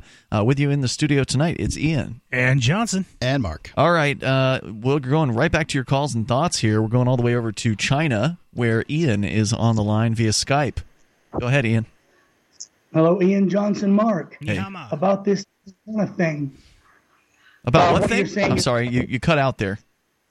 I'm sorry. If they legalize marijuana, the taxes and regulation will keep it expensive. That's what's happening, yeah. It's like it's cheaper than it was, so it has come down in price, but it's much more high. It's much more high price than it needs to be. Well, I can't tell you what it goes for in China because nobody talks about it. Do they smoke it? Well, if you're caught here, depending upon what your blood type is and if they need your organs, you can be killed. By the way, just a sound check for you. Normally you sound really crisp and clean, but it sounds like you're kind of blowing into a microphone and it's kind of popping out. I'm using my tablet. Yeah, it's terrible. We're going to let you go. Thank you for the call tonight. But yeah, death penalty in China? I didn't know that. Let's continue here with your calls and thoughts. You can bring up whatever you want as we go to Libertarian Banker, calling from somewhere in the USA, listening to LRN.FM. Hello, Libertarian Banker. Hey, guys. Good evening. Hey, I wanted to chime in real quick about the why marijuana might be more expensive in Colorado or not as cheap as you would think, I guess. It's the banking industry out there too. Oh yeah, so that's right. So a lot of these businesses can't get bank accounts. Correct. And because of that, they deal a lot in cash, and cash is very time consuming. And it's very expensive to move it around. Right, you got to hire Brinks to come and take the cash, but that presumes they have a place to take it. Yeah, no, Brinks won't even touch legal marijuana business. Really? I seriously doubt Brinks is out there picking up their cash. I have heard of other businesses that have popped up. I haven't researched that, but I would seriously. Sounds like it's time to go buy a armored truck off of eBay and start a cash moving business in Denver, Colorado. Well, that's the thing. You got to have a place to move the cash to. I mean, normally a Brinks truck is going to be going to a bank, right, with your cash delivery. It's time to start a warehouse bank. Well, that's illegal. The federal government will come in and shut that down. You can hold cash. When we had Wayne on the show years ago, he told us that the warehouse bank that he knew about got shut down by the feds. Now, maybe that wasn't a true story, but I believed him when he talked about it. I'd be very interested in why you couldn't open up what essentially are lock boxes. I don't know. That's just what he said, Mark. I've never actually researched it. So, but yeah, you're right. I would imagine anybody that is helping a marijuana business hide their cash would be guilty of federal anti-money laundering violations. So, anybody entering that business, even if they have lock boxes or if they're picking up cash, they're all probably subject to those requirements. And the Patriot Act, it's in so many different facets of the financial world. I mean, even if you could manage to get a bank account by maybe lying to the bank about what you do, nobody's going to give you credit card processing. Right. And as soon as they start seeing, checks come in, or maybe you deposit some cash that smells like pot, because that happens at banks. People walking with cash that smells like pot, maybe it's been sitting in their safe or something, but I'm sure, the bank would find out at that point. So it's very difficult for these businesses to do anything out there. I'm hopeful that Bitcoin could help out with that. And I was reading an article actually maybe a couple months ago that said that Bitcoin use was actually on the rise out there, and a lot of those businesses were starting to accept them. Yep, so Bitcoin would be perfect for them. There was a really interesting bank story, and I don't remember what website it was, but maybe it was Business Insider. But anyway, there was a really detailed story that one of those business sites published looking into exactly how hard it was to get a bank account as a cannabis business. And yeah, it's really hard to find a banking institution or credit union that's willing to do it. They did find that there were a very, very small number of them that have been willing to take the risk. And really the reason why they're not doing it is because they're afraid of the federal government. It's not because they're necessarily personally against marijuana. There's probably plenty of marijuana smokers on, that work at banks because they're everywhere.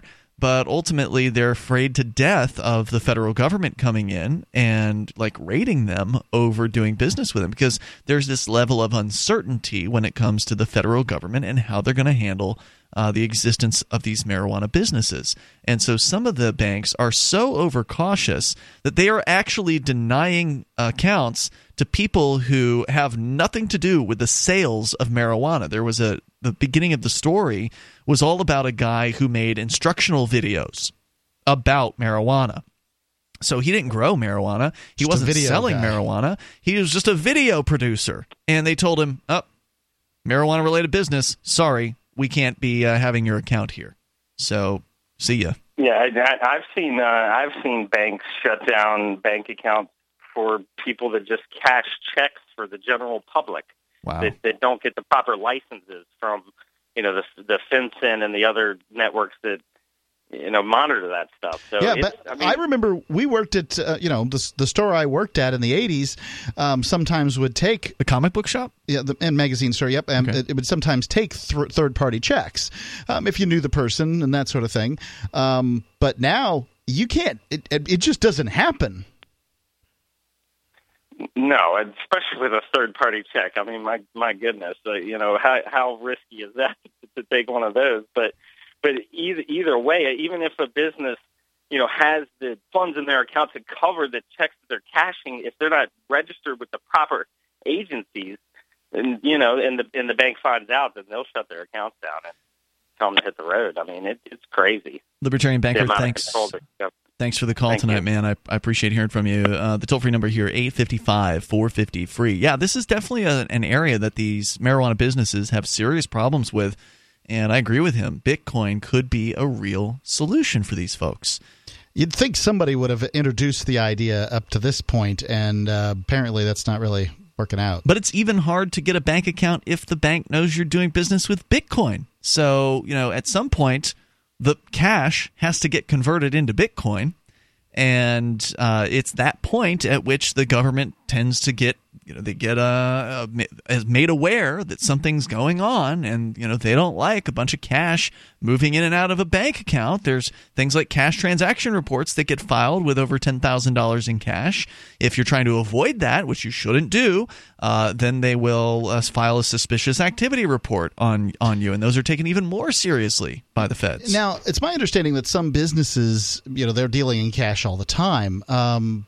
Surely there's some kind of exemption for those businesses, right? You mean like what, candy machines or something? Like, what are you thinking of as far as cash business? I mean, I know that there are businesses that people are more likely to do a lot of business in cash. I couldn't tell you precisely what they are. Yeah. But I mean, we've had stories, just pizza restaurants, that sort of thing. Right. So, I don't know. I don't know. I mean, certainly they're going to get tipped off if you've got like ACH transactions coming from Coinbase or some other Bitcoin exchange, and they know to look for those things, and they say, "Oh, account review. Looks like you've got all this money coming in and out. You're going to Bitcoin. Well, we don't feel comfortable with that, so we're cutting you off," and that happens. So finding financial institutions that are more friendly to these sorts of things is a real challenge, and I think that's where maybe credit unions can come into play.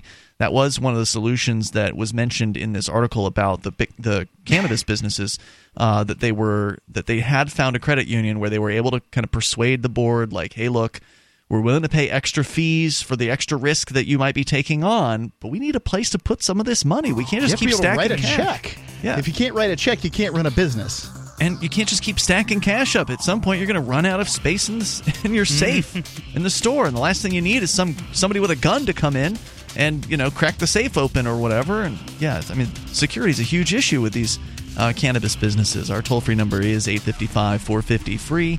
You can join us here, and you can bring up whatever's on your mind. This is Free Talk Live.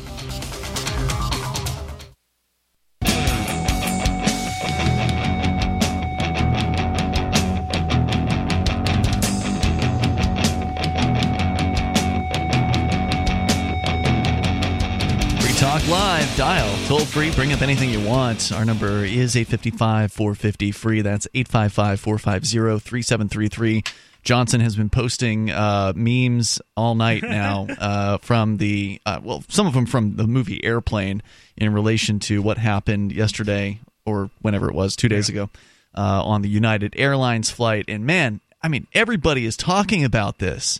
Even at the hearings I was at today in Concord, at the State House, there was there was like 5 senators that was on the panel that we were testifying to, and one of them wasn't there because he was stuck in Chicago. And of course, the joke started coming out in the Senate panel. I mean, it's really skeezy what they did when you think about it. I mean, I know they offered him. United did. Yeah. They offered the option to say, and this is common practice to say, we're going to bump you from the flight. They didn't offer it as an option. They're like, we'll pay you, but we're going to bump you from the flight. Well, no, they asked for volunteers first to take a $100 voucher or $1,000. Sorry, yeah. But then that wasn't. I guess they didn't get volunteers. They got none. Yeah. Right, so they were going to bump people off the flight. This doctor who said he needed to see patients, they decided to bump this guy, and he said, "No, I'm not a volunteer. I'm not volunteering for this. I'm not getting off." And so they dragged him off the plane so that they could put their own staff on the plane. It's crazy. Because they overbooked their flights. It's a skeezy practice. Well, they said They're didn't skeezy. overbook. They said that they didn't overbook the flights. Well, then why are they bumping people? Well, because they wanted to put their staff on, which is a terrible thing to do.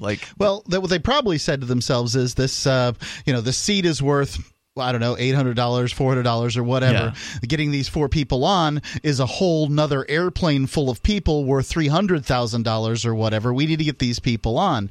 What they really, really, really failed to understand is yes, this is their plane. Yes, this is in their terms of service. Yes, this guy could, from a property rights standpoint, he was in the wrong. He should have gotten up and left, but he didn't want to, and he won, right? Like he turned an $800 voucher into an $8 million lawsuit, and it's has the suit been filed already? No, probably not. But I'm just saying that likely. This is going to happen. United looks like it's a catastrophe if they just kept upping the amount, because 3 people took the $800 travel voucher. Yep, that's my understanding of the story as it's come out. That's not what unless there's been news today about yes, that. This is news today, buddy. The news continues to come in on stories. It's my understanding that 3 people took the voucher and 1 did not. And, for whatever reason, he didn't want to do it. They probably should have just offered because they said a dude got off the plane when they told him to get off. I'm sure they gave him the voucher anyway, but the way it was reported yesterday was the doctor wasn't the first person. Okay, so 3 people just got off and took the voucher. Well, they were told you got to get off, right? And they got off. Right now, China, the whole country seems to believe that the guy was drug off because he was looked Chinese or something. That's what he thought. His name's Munoz, though. So no, that is no. You're mistaking. Munoz is the CEO of United Airlines. Oh, okay. This guy's name is a 3-letter name that starts with a D. And I'm sorry, I don't recall offhand what it is. All right. Well, all I'm saying is they should have continued to offer bigger vouchers. Yeah, they definitely should have. But now we have all kinds of fun memes that we got to share some of these on the Free Talk Live Facebook page too. I know you're putting them on your personal profile, Johnson, but we just got to throw some of those up there because they're fun. And of course, from Airplane, one of the most classic airline related movies. I could read some of the Twitter ones. I think some of those are pretty funny. I mean, sure, go for it. Let's take a break and do that. The Twitter ones were that were good as they were doing I think slogans. Oh, wait, is this slogans for United, right? Yeah, slogans for United. Is this I might be on the wrong article. Well, you can find them. Pull them up here in a moment. Let's go to your calls and thoughts. Parker is on the line in Washington State. You're on Free Talk Live on via Skype. Go ahead, Parker. Hey, Ian, Mark, Johnson. Yes, sir. You guys are talking about the exact thing that I want to talk about, which is this whole United catastrophe. Okay. I'm with you guys. I'm of the opinion that good ideas don't require force, and while the property or the plane is the property of United Airlines. Yep. The customer did essentially buy that seat, and they've rented it, correct? Well, yeah, they rented that seat. So, if United is going to essentially renege on that agreement, then they have to compensate the passenger handsomely, which goes along with what you were saying, Mark, about. So I can't help but feel as though United is entirely in the wrong. Yeah, I tend to feel the same way. Yeah, this is about so business is largely in large part about creating and fulfilling expectations. Okay, to satisfy your customers, right? And I mean, customers suck. Okay, look, they're awful. They're Sometimes, awful. They're confused. They're dumb. They're confused. Not all of them, they have really terrible. Well, the ones you're going to deal with, buddy. The ones that are going to be problematic. Yeah, right. That's why you have customer service to deal with people who are crappy customers. That's right. They failed at customer service. But what you have to do as a business is you have to set the expectation and then fulfill the expectation, good or bad, frankly. And what they failed to do here was to set an expectation, because when you buy an airplane ticket, you have the feeling that you're going to get a seat, and that if you give up your seat, you're going to get something that's worth it for you to give up your seat, some just compensation. Now, the airline felt like $800 was fair. Apparently, an airplane full of people did not. I saw it reported as 1,000 today. But regardless, it didn't get. Okay, I saw it as 800, but all right. Yeah. And it wasn't enough either way. Yeah, either way. It seems strange. You're just going from Louisville to where? Was Chicago to Louisville. Chicago to Louisville. It's not even far. I mean, for $1,000, I'll go rent a car. Yeah, but it's a voucher. You can't rent a car with a voucher. Bet they wish they'd offered $1,000 in cash right now. Mm-hmm. But here's another thing that parallels with this is that you're treated as a criminal before you get to the airport or when you're buying your ticket.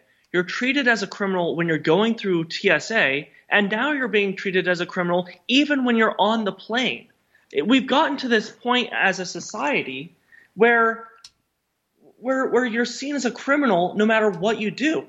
Yeah. Or at the very least, a suspect. And that's he looked like a criminal getting drugged down the aisle in a bloody face. No, to me, the criminals were the men that were dragging him down the aisle. That's who looked like the criminal. And I don't think that the people that were watching were fooled either. They were pretty angry at those police. They treated him like they would treat a criminal. Yeah, that's true. Parker, any other comments? Go ahead. I don't know. It just seems as though, because I was watching this thing yesterday by TruthStream, which is done by Aaron Dykes, which I'm not sure if he's still affiliated with InfoWars or if he left InfoWars. Either way, he's more credible in my opinion than Alex Jones. But essentially, it just seems as though society is deteriorating. We're becoming more and more accustomed to being treated like slaves or like cattle or something. And yep. It's definitely yes. I think that's to some extent an astute observation, and the state definitely wants that. They want people to be used to this kind of treatment. Thank you, Parker, for your call tonight. And they started in the government indoctrination centers, the government schools. That's where it all begins. Obedience training. 855-450 free. Step out of line, and we've seen what happens from the videos from those schools. It's Free Talk Live. We'd like to invite you to visit freekeen.com. Freekeen.com features audio, video, and blogs chronicling the transition to a voluntary society. Freekeen.com also has comments and discussion forums so you can be heard. Freekeen.com.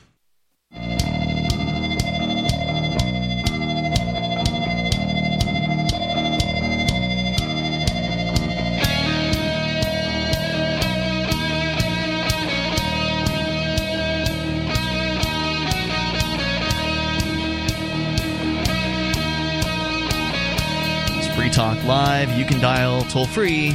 Bring up anything you want. Our number here is 855-450-FREE. That's 855-450-3733. And if you want to save big time at Amazon, here's how you do it. You go to saveatpurse.com. That's save-at-purse, save-at-purse.com. You can save easily 20% on pretty much anything you want to buy through Amazon. I do it all the time. Every time I want to get something from Amazon, I go to saveatpurse.com. And save big time. Sounds too good to be true? Most of the time when things sound too good to be true, yeah, you want to look out. Be careful. But in this case, this is for real, and it works. And I've been using it for more than 2 years at this point. Literally, every time I go to Amazon, I go to saveatpurse.com to save big time. Saveatpurse.com. As we continue here, you can take control of the airwaves. With you tonight, it's Ian. And Johnson. And Mark. Johnson, you did dig up some of the United Twitters. Is there a certain hashtag that people have been using? Hashtag New United Airlines mottos. Wow, that's a long one. All right. Hashtag New United Airlines mottos. Give us a few of them. Okay. These are good. United Airlines. Oh, it's like if there's a motto on an ad or something like that. United Airlines introduces nosebleed seats. Hands-on customer service is who we are and what we do. United Airlines. United, where we treat you like a king. Rodney King. Oh, man. You can't beat our prices, but our customers are fair game. Our in-flight... Oh, yeah. United Airlines, our in-flight meal tonight is going to be a knuckle sandwich. United Airlines, window, aisle, or wheelchair. United Airlines, we'll tell you where to get off. United Airlines, making sure doctors get to the hospital. United Airlines, you carry on, we carry off. Normal flights have cabin crews, we have bouncers. Board as a doctor, leave as a patient. United Airlines, you can run, but you can't fly. United Airlines, would you like a neck pillow or a neck brace? That's good United stuff. Airlines, if we overbook, you'll catch a right hook. That's a good one. There's some there now in United Airlines now surfing Punch. United what was the last one? United Airlines, if we can't seat you, we will beat you. Rhymes. United Airlines, we have red eye and black eye flights available. United Airlines, do you want a window seat or a concussion? United Airlines, you are now free to get dragged around the cabin. That's a good one. All right, let's go with some more calls. If you find some more you want to share, we'll do that here in a moment. Let's go to Bad Slave. He's on the line via Skype. Go ahead, Bad Slave. Howdy. Hello. Ian, Mark, and Johnson. It's good to speak with all of you. What's on your mind? Well, first of all, I wanted to bring up the gentleman that claims things are worse than they were, back when or whatever. Sure.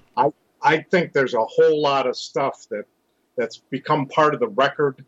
For instance, what really happened with the Federal Reserve System, what really happened that started World War I, even the subterfuge around this strike on Pearl Harbor. All these presidents, FDR, Wilson, even going back to, I think that Abe Lincoln was tyranny. I mean, sure. He killed 600,000 Americans. I mean, I can imagine a much easier way of ending slavery, which was something he didn't even want to do. So, I mean, these things are so kind of crazy that the older folk, like usually probably like my age, because I'm 65, and I don't know how old this other gentleman, David, was, but he's actually, just got his head in some phantasmical past that doesn't exist, and then now some of us are actually bothering to do some historical research and finding out what the record is, and I just the other thing that's really critical is that around the same time as World War I, they the banksters bought the press. They bought the press. I mean, I've brought this up before, but it's a matter of record. It's actually listed in the congressional record. When you say they bought the press, what do you mean? Well, what they did was they made some arrangement that allowed them to affect the major media outlets of the day, which was, this was the teens of the last century. Sounds like newspapers to me. Right. So they carefully selected, 20 prominent newspapers and bought their stories, from the owners. Right. They just paid them off and said, well, you're not going to do this story or you're going to do it this way or whatever. I don't know exactly what the controls were. Well, sure. And I mean, it makes sense, right? I mean, if the biggest advertiser at the newspaper is like, I don't really like the way you reported on that particular story, and I'd like to see things change around here. I'm going to walk out and go across the street, or Not like it's never happened to Free Talk Live, right? Like, sometimes you have to. There's times it's very tempting to do otherwise, but you just got to say, well, all the best. Well, right, because we have the ability to, we'd like to think that we're more principled, but we also have the ability to connect directly with our listeners through the Free Talk Live AMP program at amp.freetalklive.com. So that helps us with a little, way to kind of keep the show rolling. If we had some sort of advertiser boycott, we could keep going. But if the advertisers pull out from a newspaper or something like that back in 1917 or 1913, they're going out of business, likely. At that point. So, you can understand what their motivations were and, why that was so successful. But I'm glad that you shared those examples of how the past wasn't this, rosy, wonderful time where there was no very low corruption and, everything was wonderful and the politicians were honest and, it's ridiculous, in my opinion. I have one more thing that I want to say to Mark specifically. Okay, quick. You in the gun concerns brought up earlier. with this Bloomberg, group that's going around trying to take guns away from everyone. The one source of information that I think is really, really critical, and I followed this guy. I think he's called John Locke. His book is, More Guns, Less Crime. Yep. And he keeps updating it.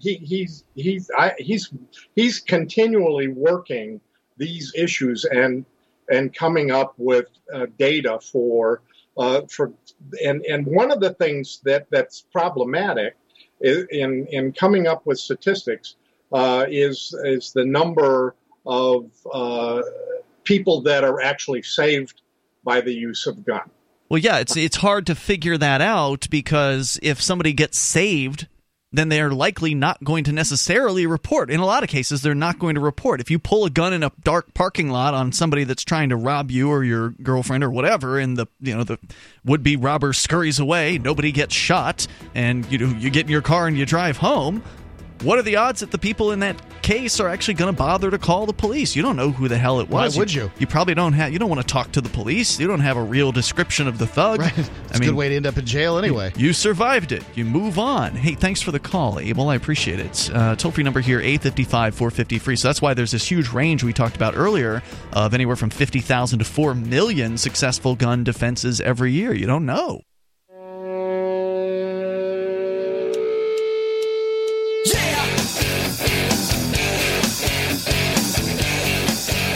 Hey, it's Free Talk Live.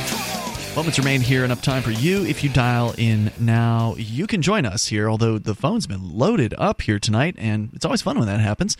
In fact, I don't think we got to a single piece of our show prep this evening, which is kind of the way we like Free Talk Live. Toll-free That's number supposed to be. Toll-free number here, 855-450-FREE. If you want to join us, also Skype username is LRN.FM. With you in the studio tonight, it's Ian. And Johnson. And Mark. We got more. Johnson has been selecting from, is it more Twitter? Yeah. More Twitter. Finally, Twitter, really good for something. Twitter's always been good for this. So the United Airlines disaster a couple of days ago has been all over the news. People all over the place are talking about this and making fun of it, because it's never too soon, in my opinion, to make a joke out of a tragedy. So let's hear some more. Johnson, if you're ready to go. Sure. Actually, one thing that they also had that was really unfortunate that was not one of these is they just recently released a United Airlines app that apparently has a new drag and drop feature. Jeez.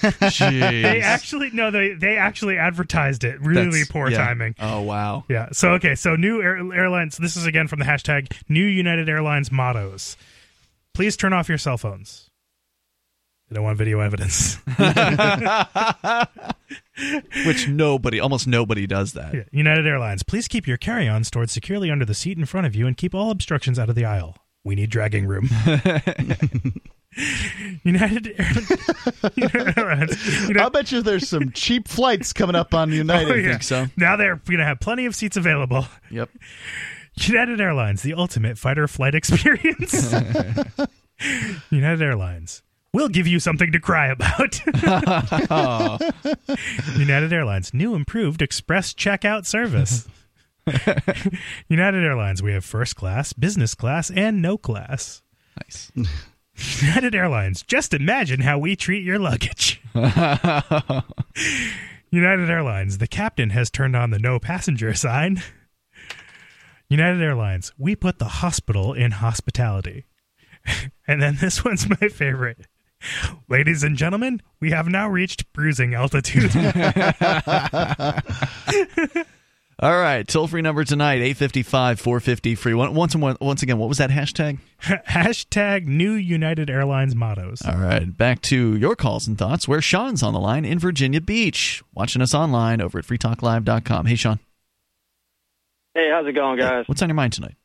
Well, there's a little piece of government that you're missing in this story, and that's that the airlines lobbied to have legislation passed to cap the amount of money they have to give a passenger for giving up their seat. It's like $1,350. Oh, there's a cap to it, that with the fact that if if you refuse an order on a plane, they can physically remove you. So if they don't have to go beyond $1,350 and you give them lip, they drag your butt off the plane. Wow. So they're prohibited from offering more than that? No, they're not required to. They don't have to. They only have to offer $1,350. They do it regularly. They go over regularly. These employees failed at their job for the most part. But by law, they don't have to go over $1,350.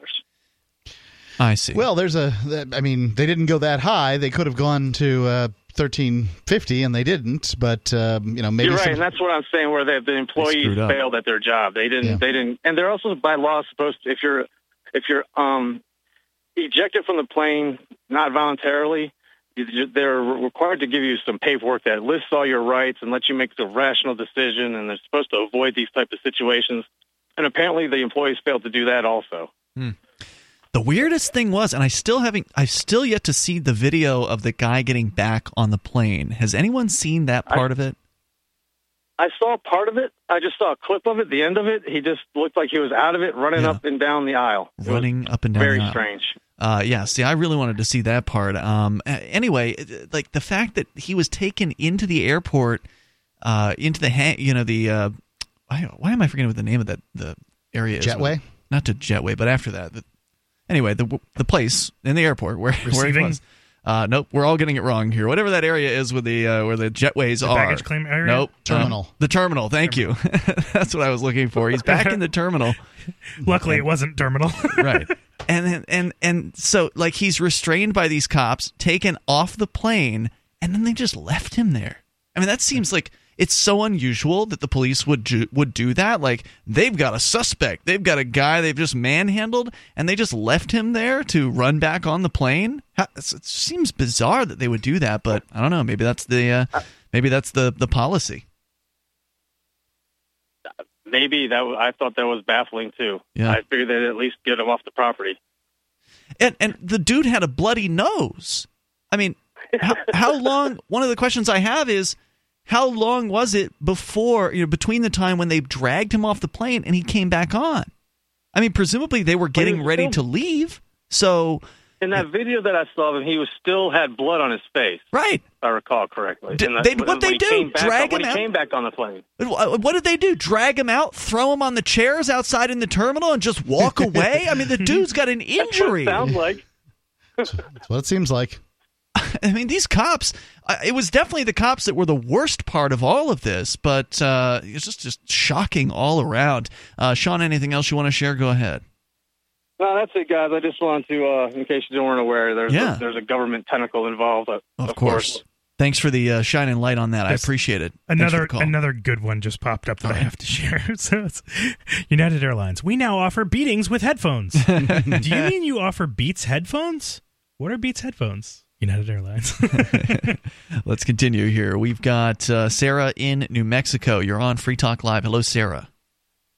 Yeah, I was told that the Russians knew about our fake lunar landing.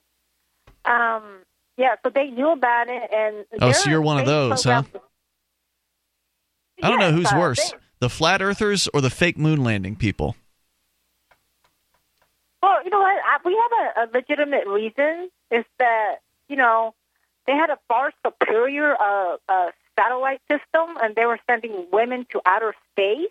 Who? Who's they? It was a con job. Who? Huh? Sarah, who was sending women to outer space in 1960, whatever the heck it was? Right. I think they were playing it kind of like a low. You have to answer my question before we can have a conversation. He's asking about the pronouns. When you say said they were sending women to outer space. Who? Are you talking about the Russians? The United States? The Russians, they were sending women out into orbit. Not outer, but you know where the satellites go? That's as far as that you could go. Uh-huh.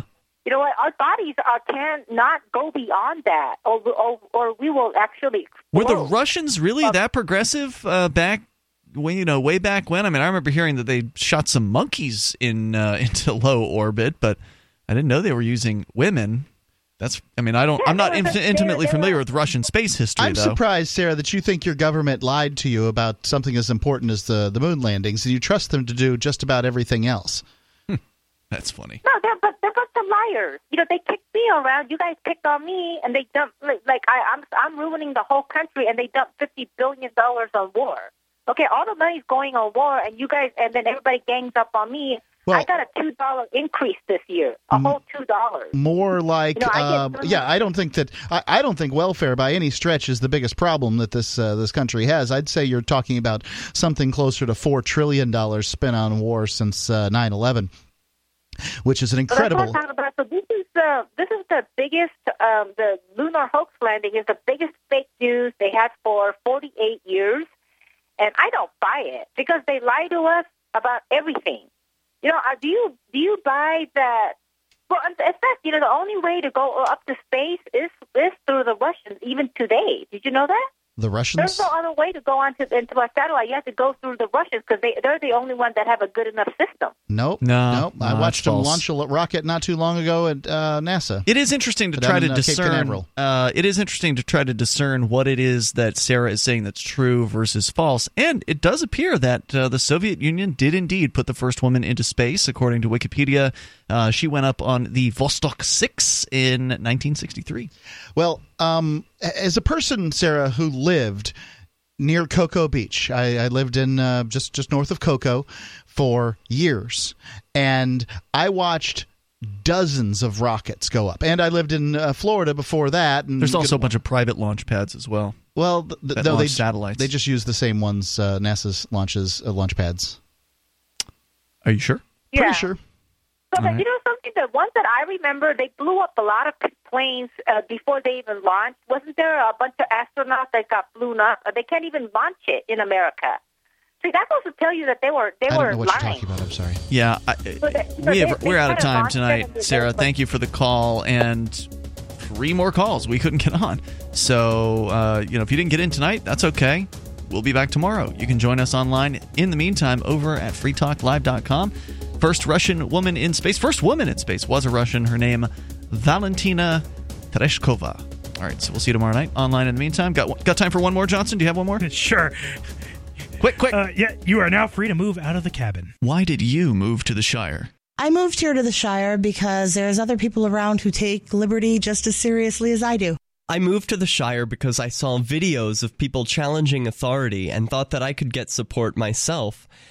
It called to me, like, do this right now. I wanted to be around people like me who got it. And once I got here, I knew there was nowhere else that I wanted to be. I've always wanted to change the world. So I moved to the Shire to join people who were actually working towards doing the same thing. The people here are awesome, loving, and positive. It was for the adventure and for the feeling of something important is happening here. And I just wanted to come to sort of be part of that. Visit ShireSociety.com to read and sign the Shire Society Declaration and learn the reasons why, if you love liberty, you should immigrate to the Shire. Plus, add yourself to the Shire map at ShireSociety.com. That's ShireSociety.com.